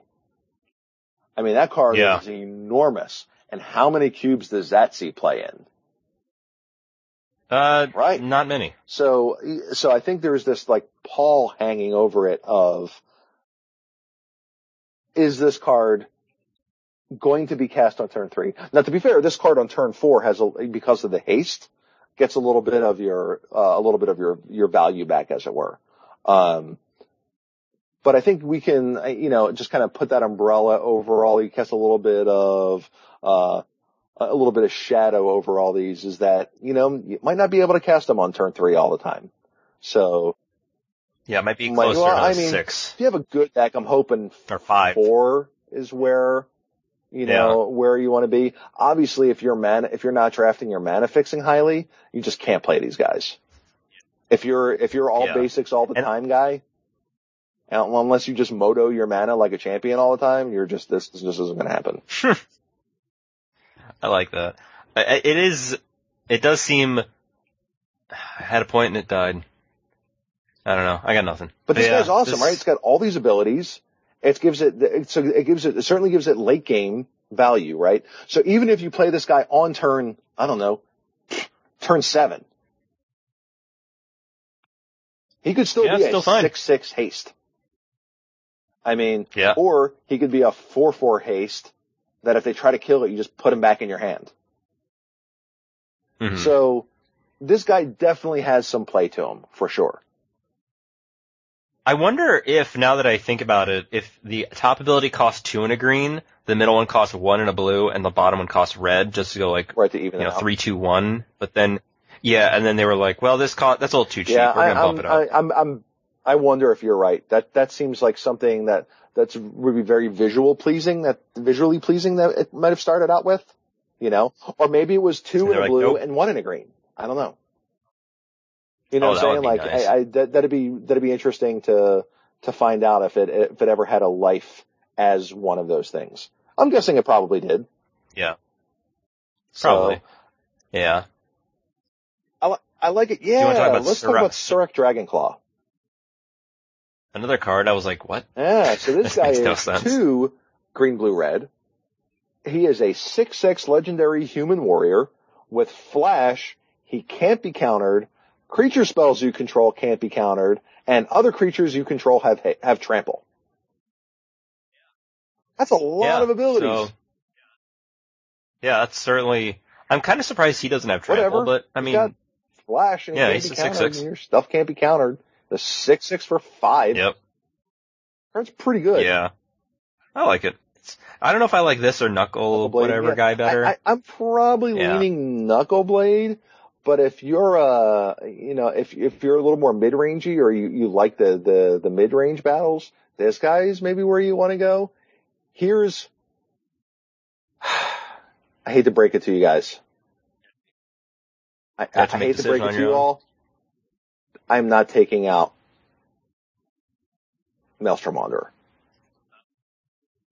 Oh, If I'm playing a rug card, a teamwork card, I'm playing Maelstrom Wanderer.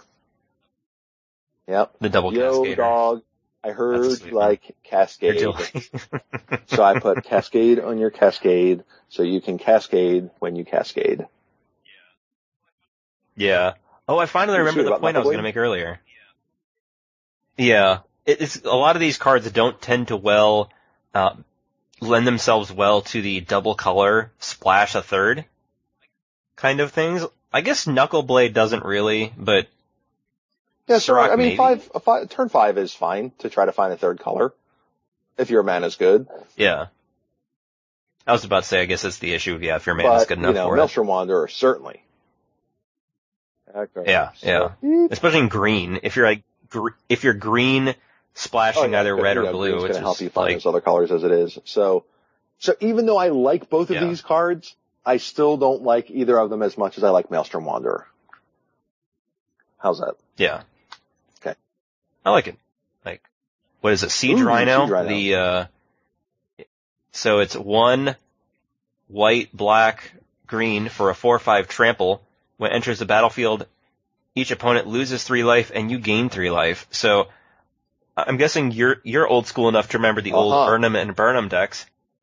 So the funny thing is when I saw it, I'm like, that's the first thing I thought of immediately. I'm like, Burnham and Burnham, but it's like, but it's not, it's the one of the colors that it is, right. It's red. Except for that's what he is. He's an Burnham that burns them. It's exactly what he is, right? Mm-hmm, At least you don't have to give anything Forest Walk. And, right. You just get trample. This guy is ridiculous. Yeah. I feel like if you're going to only include 1 or 2 wedge cards or tricolors, this is pretty good. Abzan card, but I'm trying to get used to using these names. But don't get me wrong, I like a Doran, the Siege Tower. I always sing, have you ever heard the song I always sing whenever I play Doran? I'm guessing no, I don't think I've actually heard it. It's, what's his name? It's, Gnarls Barkley. Right? Because Barkley, right? Because that was his nickname, right? Gnarls Barkley. He's bark. He's a tree. And then you say, oh, yeah. I remember. I remember when I cast in 05.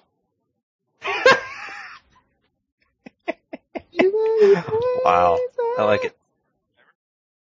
I remember in that first cube draft that I did where all the tricolor cards were wheeling, that Doran was one of them. I was like, well, okay, this is, I'm not liking this. I remember when I cast in 05. Yeah. Well, now casting a 4/5. This guy is ridiculous. If you're gonna, like I say, if you're gonna cast 3 color cards, this is one that's pretty good. And it's in green, so that, so your fixing is ostensibly better already to start. To be fair, you have green in the, teamer cards as well, but this card, I don't know what else you could possibly want from this card. So it's also good with blink abilities, right? Yeah, or reanimation, or I guess. Making clones of it. I mean, all kinds of stuff you can do with this card. This card's sweet. Yeah. I don't really know what much more to say about that card. It's awesome. There's a Butcher of the Horde. Yeah, it's this image gallery is so Butcher of the Horde is 1 red, white, black for a 5/4 flying demon. It says sacrifice another creature. Butcher of the Horde gains your choice of vigilance, lifelink, or haste until end of turn. It's a 4-mana 5/4 flyer. Is there, without a drawback, is there really that much to say about this card? Especially considering that we have a creature in this set that you get to bring back onto the battlefield if something attacks. Yep. Oh, I'm gonna attack with this guy. I mean, what a drawback. Give it haste. I mean, there are so many permutations, right, where this card is just awesome. Like, hey, I'm a little bit behind on life. Oh, lifelink. Hey, I want to do damage fast. Haste. Hey, I want to be able to attack and block. Vigilance. I want to be able to do multiple things. We did it. I mean, this card's awesome, right? Yep. I mean, this is, I can't imagine not including this card. As much as I liked Zergo Helm Smasher when I first saw him, which is the 7/2 haste indestructible on your turn. This guy is just a vicious, vicious beating. Yeah, it's like the 3-color aristocrat. Yeah, that's a very good way to put it. It is like, and for those of you who had a chance to play that card in Cube, woo, that's it's pretty good. Aggressive card. I remember, like, in the Grixis Moto Cube draft, siding in Aristocrat to just deal with the opponent having Planeswalkers. It's like, oh, nice Jace. You want to brainstorm? Okay. I'm attacking with this Aristocrat. And like this card. And the thing that's nice about this card too is the ability is to get either of those abilities. It's a not a mana cost. And you could use it on defense if you wanted. So I mean, really want to attack into this 5/4 and have them give it lifelink. Yeah, like I'll block with this and my Wall of Omens, and before damage, stack the wall to give this guy lifelink. Stuff you can do, Yeah, this guy's really good, and is another one of the 3-color cards I think I would be leaning heavily to including if you're not planning on including one of every 3-color combination. I'm going to include one of every 3-color combination because I like cycles, and I think there are enough good cards in all the 3-color combinations now to make it worth it. Yeah.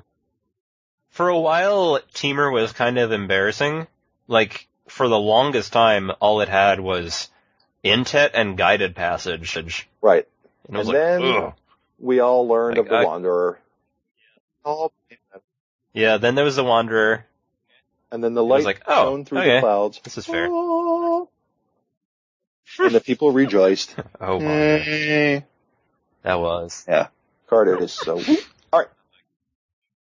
I like it. Do you want to talk about Sultai Charm? Sultai cards, I'm not as impressed with as some of the other ones. Now, I do only play one charm. I actually play Bant Charm as my Bant color cards because I found that all of the creatures that I want to play don't feel that good to me. Like, I've tried the guy that gives double strike, Rafiq of the Many, and I was just like, I've tried Janara, and I was just kind of always like, And so if I'm going to do the cycle, this is a card I was definitely considering including because I do much like Band Charm, which allows you to interact with both creatures and other permanent types. This does it as well. And so it's black, green, blue mana, instant, and you have 3 modes. We have destroy target monocolored creature, destroy target artifact or enchantment, which if you know me, I don't play with sideboards. Those kind of abilities on reasonable cards are valuable to me. And the last mode is draw 2 cards, then discard a card. Card's perfectly which reasonable. is not bad, that last ability. Is it super exciting? Maybe not. Are charms ever? But like, are charms ever exciting? You know, I've certainly gotten blown out by Bant Charm enough times, so to be like, really? I mean, it's got so many ways to interact, you know? It's like, okay, get rid of a creature, get rid of an artifact, or get rid of a spell, like an instant. Like, oh god. Like, all 3 of those have been relevant at different times. And a lot of times, like, you're just like, oh wow, I did not expect to get blown out by that card. You know what I mean? Like, it's just useful all the time. Yeah. And that's what I kind of like about this card too. It's useful all the time because of the draw 2, discard a card. You can just cash it in like a, what's his name charm? No. Azorius. Yeah, sure you can do Azorius, but the blue-red charm. It's charm. Oh, is it charm? Yeah. And I guess that's the thing, at least from what I've seen in standard, in like blue-white control, the cycling ability is a lot more relevant than you would think. Even though it looks very unimpressive, like, in a lot of the reviews, you've seen Sultai Charm, and the last mode is an analog to an unplayed card called Catalog. But nobody's playing it for that. It's just gravy. And it's like, well, I need to get rid of this thing. Sometimes you don't need an Azorius Charm. Sometimes, like, you know, you just needed a different card. However, sometimes you want one of the other modes, so you're happy to have that too, you know? It's like we were saying with that's absolutely right. Akroma's sometimes you want to blow up the world, sometimes you just want a new card. Yeah, or sometimes you're behind, or sometimes you just want to push that advantage and you don't need it Sometimes, anymore. you know, you have a bunch of planeswalkers and they're getting too many creatures in play. Time to clear the path. So. Akroma Especially don't when like they that. like Fates Fetters, your planeswalker. Ha! You give the Dikembe Mutombo finger wag.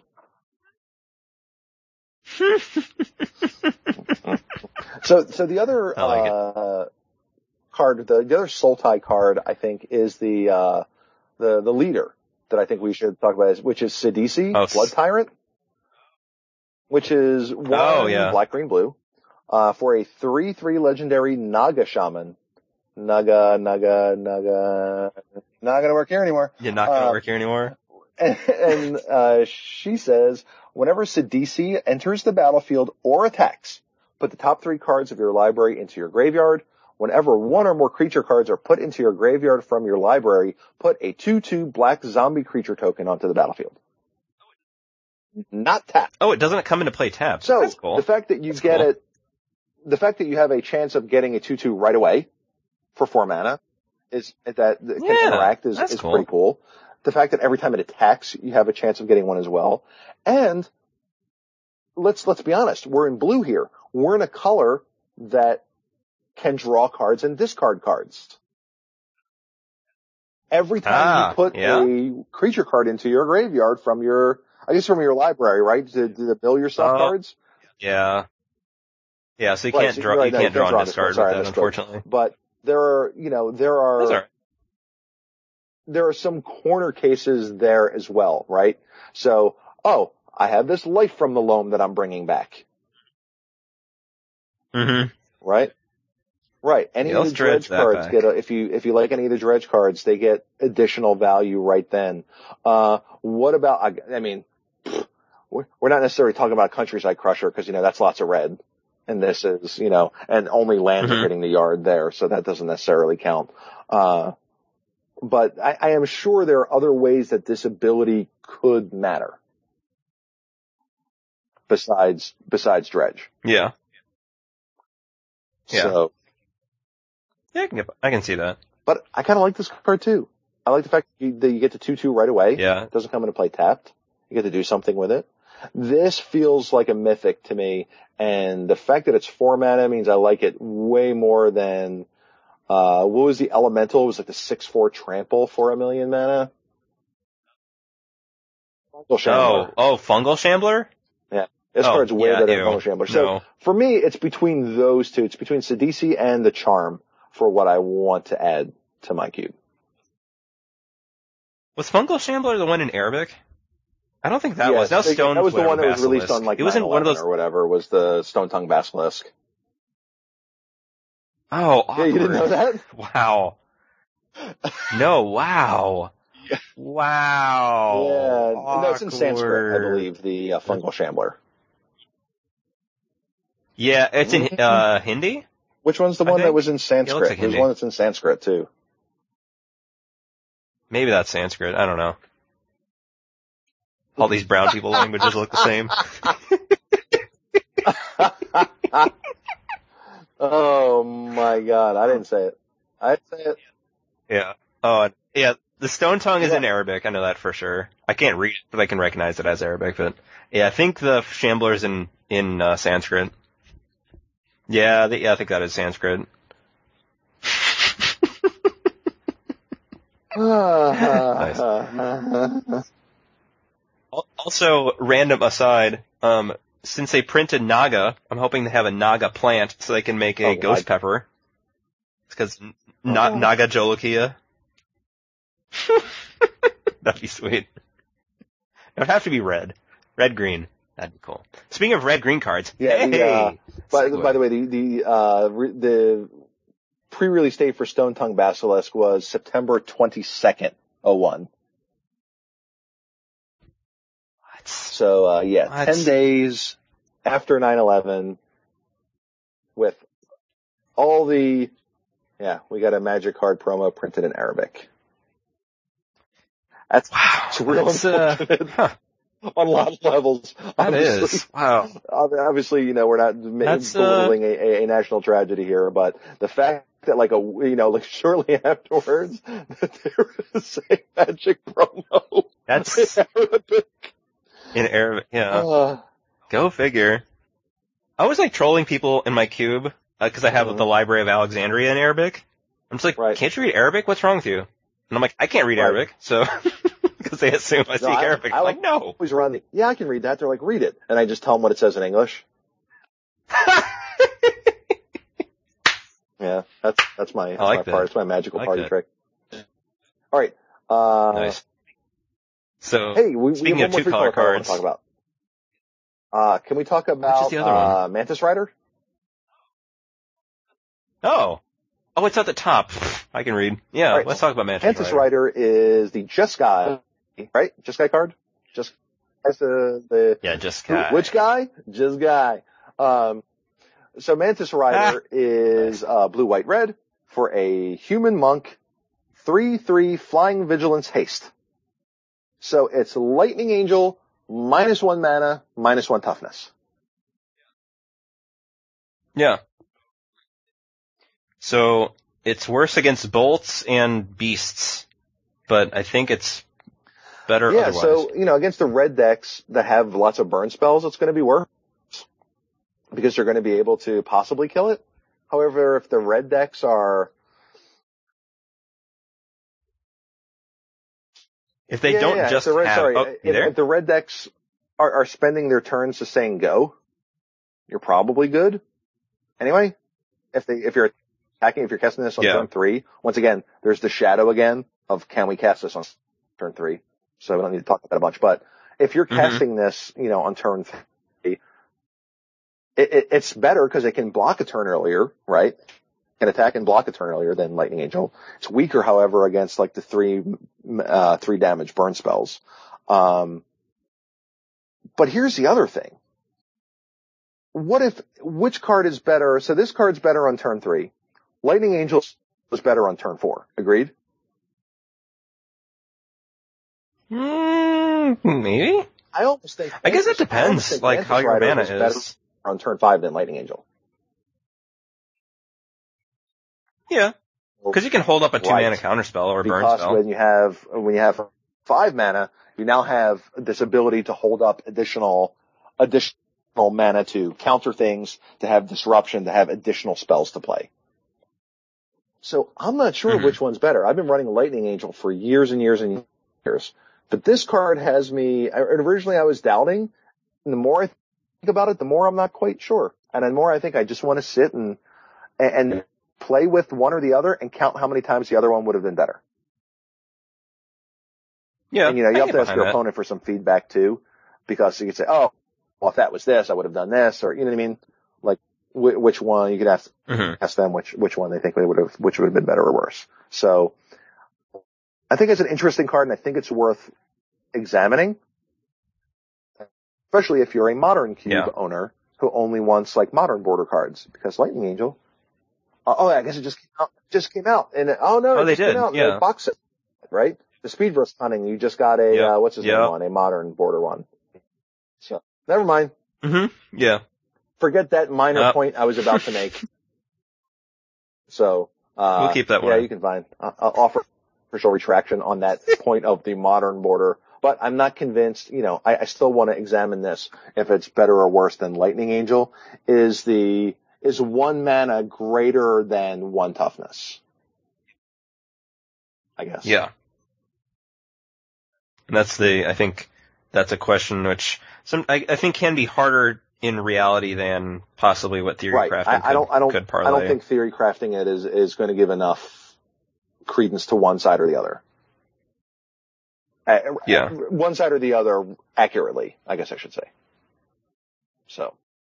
Yeah. So there. I like that. All right. Now let's talk about 2 color cards. That works. That's cool. All right. So, Sagu Mauler.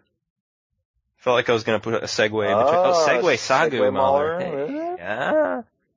Segue Mauler, yeah. So, for a green and a blue, for a 6/6, trample hexproof. Sweet.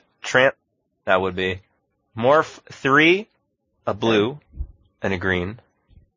That's it.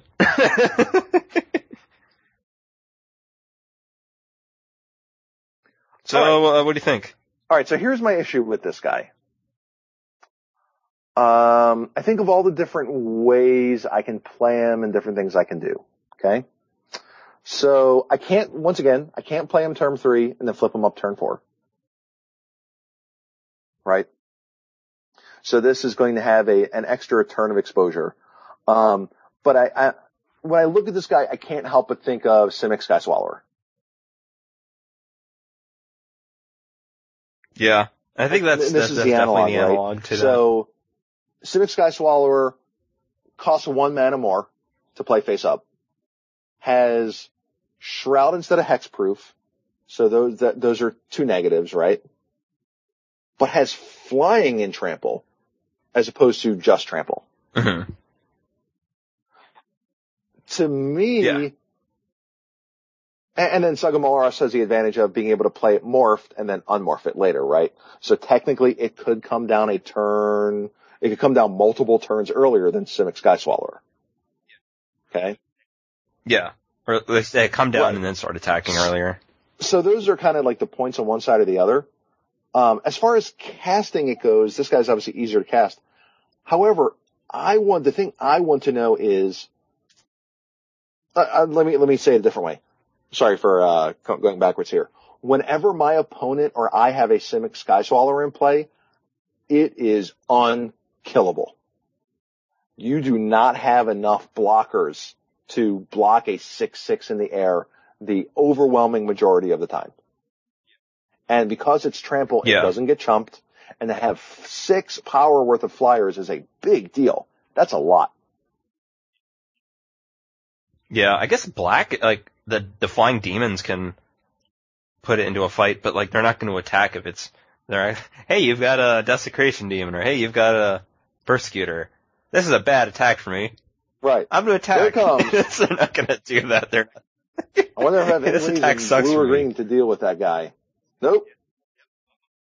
Yeah. Yep. Oh, yeah, I can't deal with it. So, I guess I got to attack here. I feel like when that card's in play, it's just like such a headache.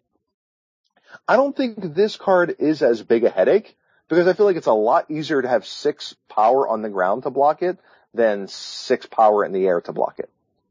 Okay? That said, this guy can wear equipment. And he can also, receive growths of giant and such type effects. Not that there's a whole lot of those to go around these days, but, man, I wish there are. Come on, Cube. Cube worthy giant growth. Like looking at these two, that's kind of, for me, as of right now, once again, here's the morph, right? If I play this card as a morph, other than the fact that that blue actually has 1 or 2, 1.5 punishable offenses for trying to kill morphs, I don't know how much morphing this guy and then having it live long enough, if you play it on turn 3, for example, I don't know how reasonable it is to make it to the next turn without it dying anyway. Yeah. And I'm wondering if just hard casting it is the mode A, and then the morph, and then flip it's the backup mode. And that's, I honestly have no idea. I don't know the answer to that either. Like maybe against blue decks, like decks that don't look to be removal heavy. So maybe we're talking blue decks, maybe blue-white decks that don't have a lot of just straight up removal, like targeted removal. Maybe you can just throw it out there in turn 3 and get to turn 5, get to your 5 mana and then start battling with it. Yeah, you cast it on turn 3 and then just like YOLO, hope they don't have a removal or something. Turn, right, until you play your 5th mana and then you get them. Yeah. And I guess that's the thing, and I'm not. Yeah, I get it. It seems like with a lot of these morphs, there's a cost. There's a mode A and a mode B, and I'm just not sure. This may be from relative inexperience of playing with quote unquote good morphs, or that a lot of morphs have had a very easy mode A or a very easy mode B, like Exalted Angel. It's like, all right, cast it for 3. You don't have the removal? Okay, morph. That's the easy mode, and the backup mode is casting it for 6. It will bender, if you cast it as a squire, something went very bad, or you really need a blocker. But with this guy, I have no idea. Yeah, I don't know. Now, which creature do I want most of the time if I'm like natural ordering? I probably want Simic Sky Swallower. Unless I have like equipment in my deck. Yeah. And it seems like those decks don't tend to have a lot of equipment in deck anyway. Plus equipment in hand or on battlefield. Because it doesn't do you any good if it's not in play. Although I hope to unlock the Sagu Mauler Batterskull combo. I did recently get Goblin Rabblemaster a Johnny Goldmane finally. That's fancy. Yeah, that was pretty gross. I was like, the Goblin that comes into play doesn't get the counter. Everybody else does. But it will next turn. Fair. Actually, he didn't live another turn. He just died. Yeah, I don't know. I think it's close enough to try either one. Like, it's not like Windmill Slam, not close, strictly whatever nonsense people want to use when they don't feel like thinking. This is, I don't know, it's points in one or the other. At least, for me, the early race is being won by Sky Swallower. But I could certainly see the allure of attacking with this guy 2 turns earlier. Yes. Yeah. 6 power. Scramble Hexproof is a lot. And if only I wish this guy was mono green, because then we finally have another good. Finally another non-Primeval Titan good 6-drop. Well, I guess there's Baloths. It's okay. Want to talk about Utter End? You want to talk about that guy? Utter End is 2 black-white for an instant. Exile target non-land permanent. The end. Yeah. I don't know about this card. Wrecking Seems Ball okay. for a while. How often destroy lands? Amount of the time. However, that card just got outclassed or whatever when, 4/1 flying haste vampire and such came around. But this card interacts with planeswalkers, which we don't have a whole lot of. Instant speed. Yeah, instant speed. Exile. Target non-land permanent. While certainly not as good as Vindicate, because of the flexibility, cheaper Vindicate, even though it's sorcery speed. I think this card, while unexciting, for those people who seem to be having Planeswalker problems of not having enough answers to them, this is certainly a card that you could use. Yeah. Do you like this card more? This card. Or Magister of Worth? If I'm playing a black-white angel, I'm playing the one that blows up all the lands. Yeah, Desolation Angel. Oh yeah, is the the way Desolation. That card's nuts. It's just a game-winning card. Yeah. Which is what you want. You want, really powerful effects out of your multicolor cards. I think this is real close. I don't like it as much as, Magister of Worth just is, yes, you're always going to, what Magister of Worth is he will be the last card left on. Wrath. Last creature left on the battlefield. And it's just a, whatever flyer. I think this card plays better into the control roles than the Wrath creature, I think. Because the fact that you get to actually deal with opposing planeswalkers with this card make it fairly valuable. Yeah, and instant speed, planeswalker removal. They don't seem much. Hero's Downfall? What's the one other? Oh yeah, that's true. I was gonna say like other colors, you have like Chaos Warp and Beast Within. But in black-white, so not really. I guess we could talk about the other black-white card. Yeah, Sorin Solemn Visitor, which is Sorin. 2 black-white for starting loyalty. +1 is until end of turn. Creatures you control get until your next turn. Sorry, so you get it on your opponent's turn too. Creatures you control get +1/+0 and gain lifelink. -2, put a 2/2 black vampire creature token with flying onto the battlefield. -6, you get an emblem with, at the beginning of each opponent's upkeep, that player sacrifices a creature. Yeah. So there's a friend on Twitter. His name is, I think it's Ben Hout. I have to see. I don't know his actual username though. No, I should know this. What's wrong with me? Actually, I can check this way. But he says I know. I actually have a computer. But he said he's been trying that card, and he said it's performing. Okay. Ben M. Hout on Twitter. But he says he's been trying Sorin out, and it's performing. He says new Sorin continues to significantly overperform in Cube, and has definitely earned a spot in 540. But probably like 5th card and beyond, as opposed to just like small cube staple. Like it also said it's definitely worse than the OG Sorin. So that probably takes it out of a lot of cubes, unfortunately. I happen to like, more disruptive cards like Gerard's Verdict better as well. Like, it's hard for me to find a spot in top 4 at all for this guy between Vindicate, Gerard's Verdict, OG Sorin. The OG Sorin and Vindicate. I mean, you already said that. I don't know. I'm just not that impressed with and I like Debtor's Knell a lot. I am a big proponent of that card. It's just one of those cards that can win. It's, like water rolling downhill. You're just always gonna get there. It's real hard to deal with. I also like Obsidat a lot, Ghost Council. Obsidat. I think Tidehollow Sculler's a semi-important card as well. So, I don't know.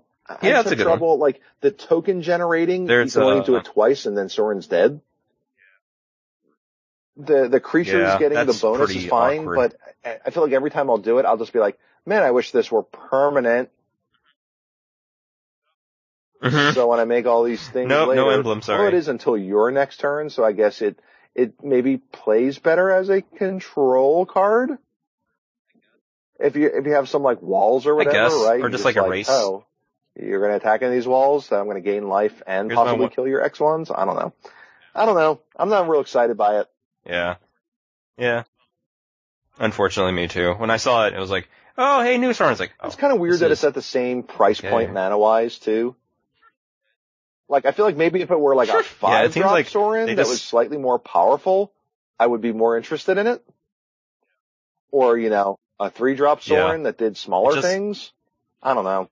That's not going to happen, but it's just... yeah. It just seems... Yeah, I agree. It's just underwhelming, unfortunately. Which is... I have an Orzhov Guildmage on my desk. I've actually been looking at. It does. It looks amazing in foil. That is just... I remember getting that and I was like, wow, this looks really good in foil. But yeah, unfortunately, Sorin doesn't really have room in a lot of cubes. But I think it's again, it's okay. But okay is the enemy of cube. Not really where you want it. Okay There's a new is phrase. Not really where you want to be most of the time. Yeah. So yeah, I think that wraps it up. I'm trying to think if there's anything else we may have missed, but honestly, I think we spent more time than I was thinking on the cards in the set because, just a lot of it's just really like Briber's Purse. Oh, yeah. There's like the bad tumble magnet kicker. Yeah. There's the counter spell that it feels like that card's better than people think just because you can, it feels like more of a blaze or just like a deal X their head. And the fact that you can just use it as a burn spell to their face no matter what they cast. However, if they don't cast anything. Yeah. You get stuck with it in your hand.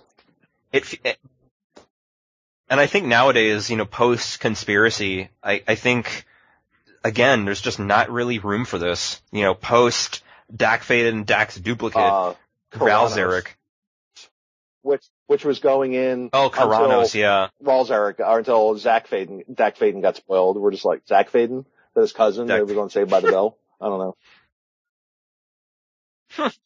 I remember there was a recent Moto Cube draft where I had Karanos, and I think my opponent somehow let it resolve when I copied his Prime Titan and I got all the lands out of my deck.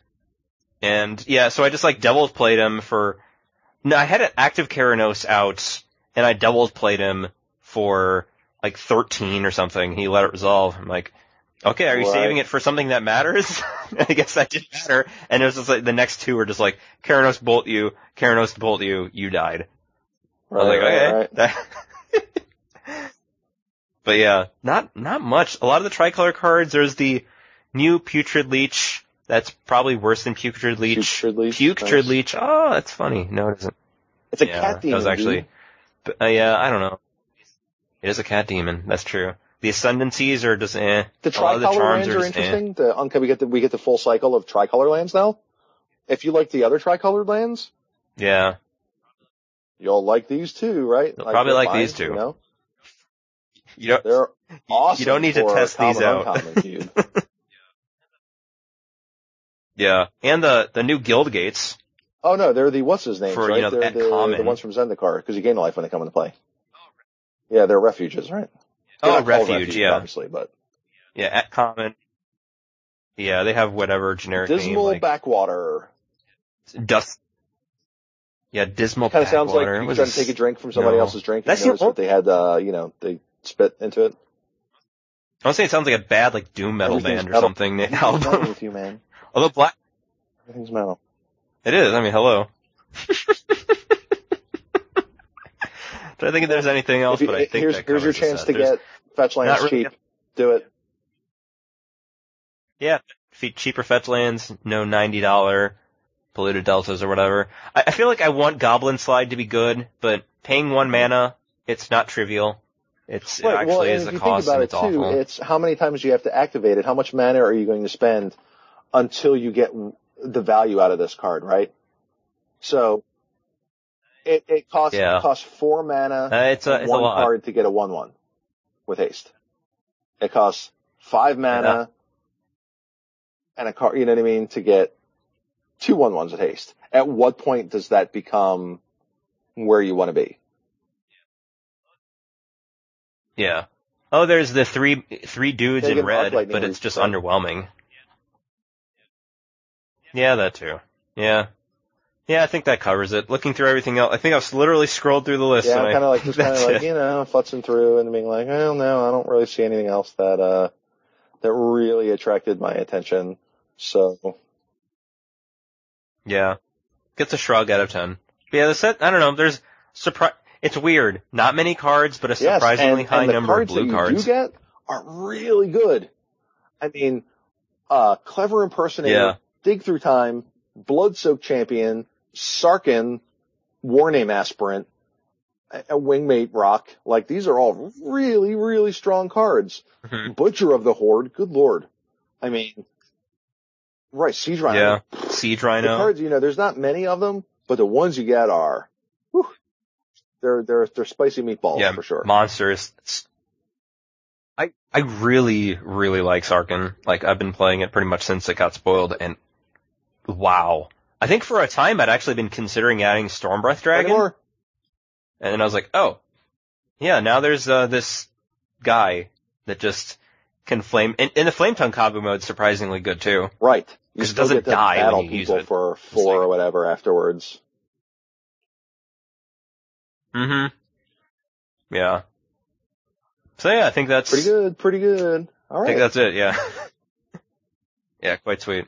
So do you want to do shout outs or I don't know if we do shout outs, but plugs, things to talk about? At Miscellaneous. Anthony42 on Twitter. Got to get back into the writing group. You can find archived writings of mine at legitmtg.com, as well as you can find some old stuff. I recently referenced on my Twitter account the conversation of combat tricks has been coming up again recently.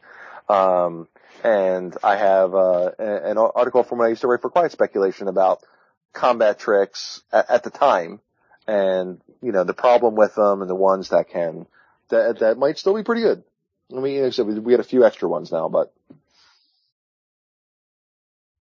Yeah. It makes me happy that Rebel Belt Maka is a card that cards that actually is saw played play. in standard.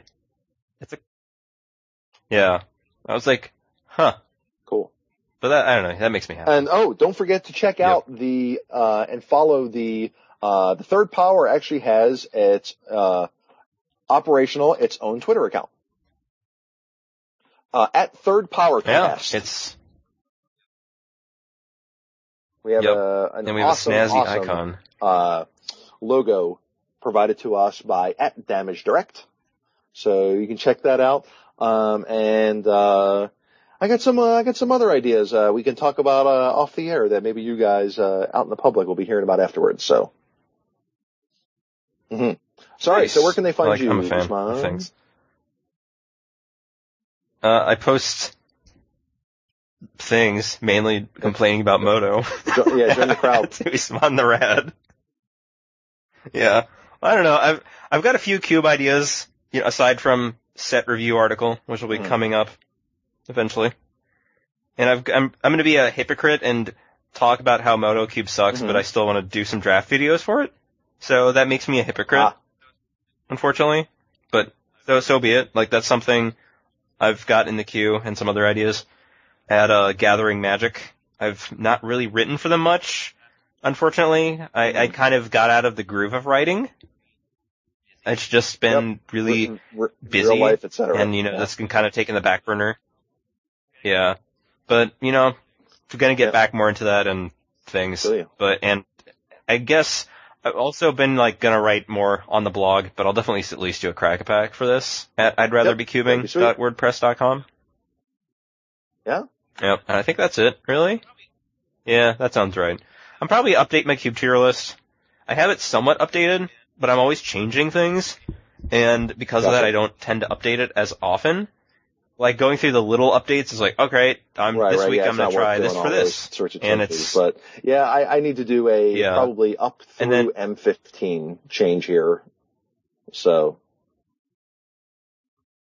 Were there any cards from M15 that kind of overperformed? Or kind of surpassed expectations or underperformed? The card's real good. Oh yeah, I she's think pretty I good. undervalued the make a land a 4/4 ability. Yeah, it's forever. It's real good. It's like a diamond. Real good, yeah. Yeah. That card definitely has overperformed so far. And you've seen that in standard too. That card is the real deal. So, yeah. Yeah, that's a good one. I forget. I think you were also pretty happy with Rabble Master on the podcast. I think you were like, this card's sweet. Yeah, and I was like, yeah, this card's sweet. Yeah. I'm trying to think if there's anything else really. Yeah, I mean, from Garrick M15. is fine. I don't know. Yeah, Garrick's cool. No other, a bunch of just junk. I really just want another good aggressive equipment. I know I keep saying this every set, but I just want another good aggressive equipment. That would nice. make me. I don't know if we'll ever see it again. I mean, we have that one for colorless creatures now, but. Oh wow, the Ghostfire Blade, whatever. Ugins. Oh, ugh. So if you get to put it on, if you put it on a colorless creature, it's +2/+2, 1 to play, 1 to equip. So. I can put on my Porcelain Legionnaire. You could put it on your 5/3 though. Sorry. You could put it on your Juggernaut. I could. That'd be, yeah. Such bad. Come on, Wizards. You could put it in the Mirror Servitor cube. Oh my God, we did it. Yeah, hey. It is. Is that a card rare? That Ghostfire Blade? It is. Yeah, I mean it's plus. I guess limited. +2. I mean it's a Volshop Morningstar, right? The first time you equip it, it's the same. Cheaper. So. Yeah. God, that card's gonna be stupid and limited. I mean. Stoke the Flames. That was a card that overperformed. Yeah. I kind of was like, it's probably close to Flame Javelin. I think two of the last red aggressive have had the combination of Stoke the Flames and Winter Orb. Yeah, it's like, oh no, my land's on tap. Don't untap. Right. Thankfully, my creatures do. This here spell. Yeah, I think I liked that card, and I think I said I was going to the test it in place of Flame Javelin. Yeah, it's a nice one. However, foils are expensive, so I don't have one yet. So. I think I got mine. I think on the cheap. How much are they? TCG player, they're hanging around 11. What? Yeah, I got mine for like 2. A little too out of the loop in the trading arena at the times, and so I was never able to locate a foil one. So, yeah, their currently median on TCG Player is 1278. Yeah, low is 10. Jeez. Wow. Yeah, I think I was trying it in Cube and I was like, this seems pretty good. And then the more I played with it, I liked it, and then just Generator Servant at all? Okay. I don't think I have. Okay. I think I tried it for a little bit and it was okay. I liked it the best out of the 3. I mean, Borderland Marauder, then Generator Servant. I tried Alt-Tac Bloodseeker, was okay. I've gotten some good results out of Alt-Tac Bloodseeker so far. I think. That's good. There's been a couple of vicious beatings involving cards that say Arc. So, yeah. Wow. I like that. That's a nice combination. So, all my experiences, like I said, maybe they're perhaps a bit skewed because of that, but yeah. It's pretty good. And it lets you generate momentum still. Like the reason why I like it too is it lets you generate momentum, much like the Searing cards do, which is of course one of the other things. You know, to like play this guy. You're like, all right, that for 3, take 3. Oh, and attack with this guy for 4 and this guy for 2. So on turn 3, you've taken 3, 7, 9, 11. Yeah, you're taking a lot. You're not coming out of this. I played 3 cards. This is gonna be rough. 3 spells and you're at 9. Yeah, and you're at. Have fun. So fair. I've been happy with it so far. We'll see how many times it actually blanks, but I've been happy with it so far. Good. So, all right. That's good. I think that's about it. All right. I think so. So, that's right. think it's time for one more thing. That's true. Rock over London. Khans of Tarkir. Rock on Chicago. Raise your banner. Yeah, that sounds a little. Yeah, that's Hooded Hydra-ish. I'll raise my banner, baby. Oh, I mean, hey, it's better than some of the other ones we've seen. Raise your banner. I mean, there've been a lot of bad ones. What side are you on? Are you Team Edward or wait? No, that's not it. Team Teamer. Team Lemur. Team Lemur. Right. Team Hythopterus lemurs. Team Hyolopterus lemur. I love the flavor text on the one in Time Spiral. Do you remember that? No, I don't. I feel like I might have at some point in time. So, you know the whole story with the lemur from Ice Age, right? So, yeah, I guess for those playing along, like, they handed the art, they told the art guy, hey, make this art, and it's a lemur. And the guy was like, okay. So he did a lemur. And they couldn't change anything on it because there was no time. They're like, okay. So in Time Spiral, there's a card called Viscid Lemurs, which is, similar stats, 5 for a 4/3, and then a minus ability gets -1, -0 in life, and Swamp Walk instead of flying till end of turn. The flavor text is this: Lemurs, is that all? Finally, something harmless by North Wary. Now, there's another really good one too that Ridged Q-Site. Do you know the story behind that one? Isn't that like an anagram of like something strike? It's exactly right. Strike? It's actually an anagram of a card that gives the same ability as the Spell Shaper ability. And it's got the same dude in the artwork. Oh, yeah. God, Time Spiral was so good.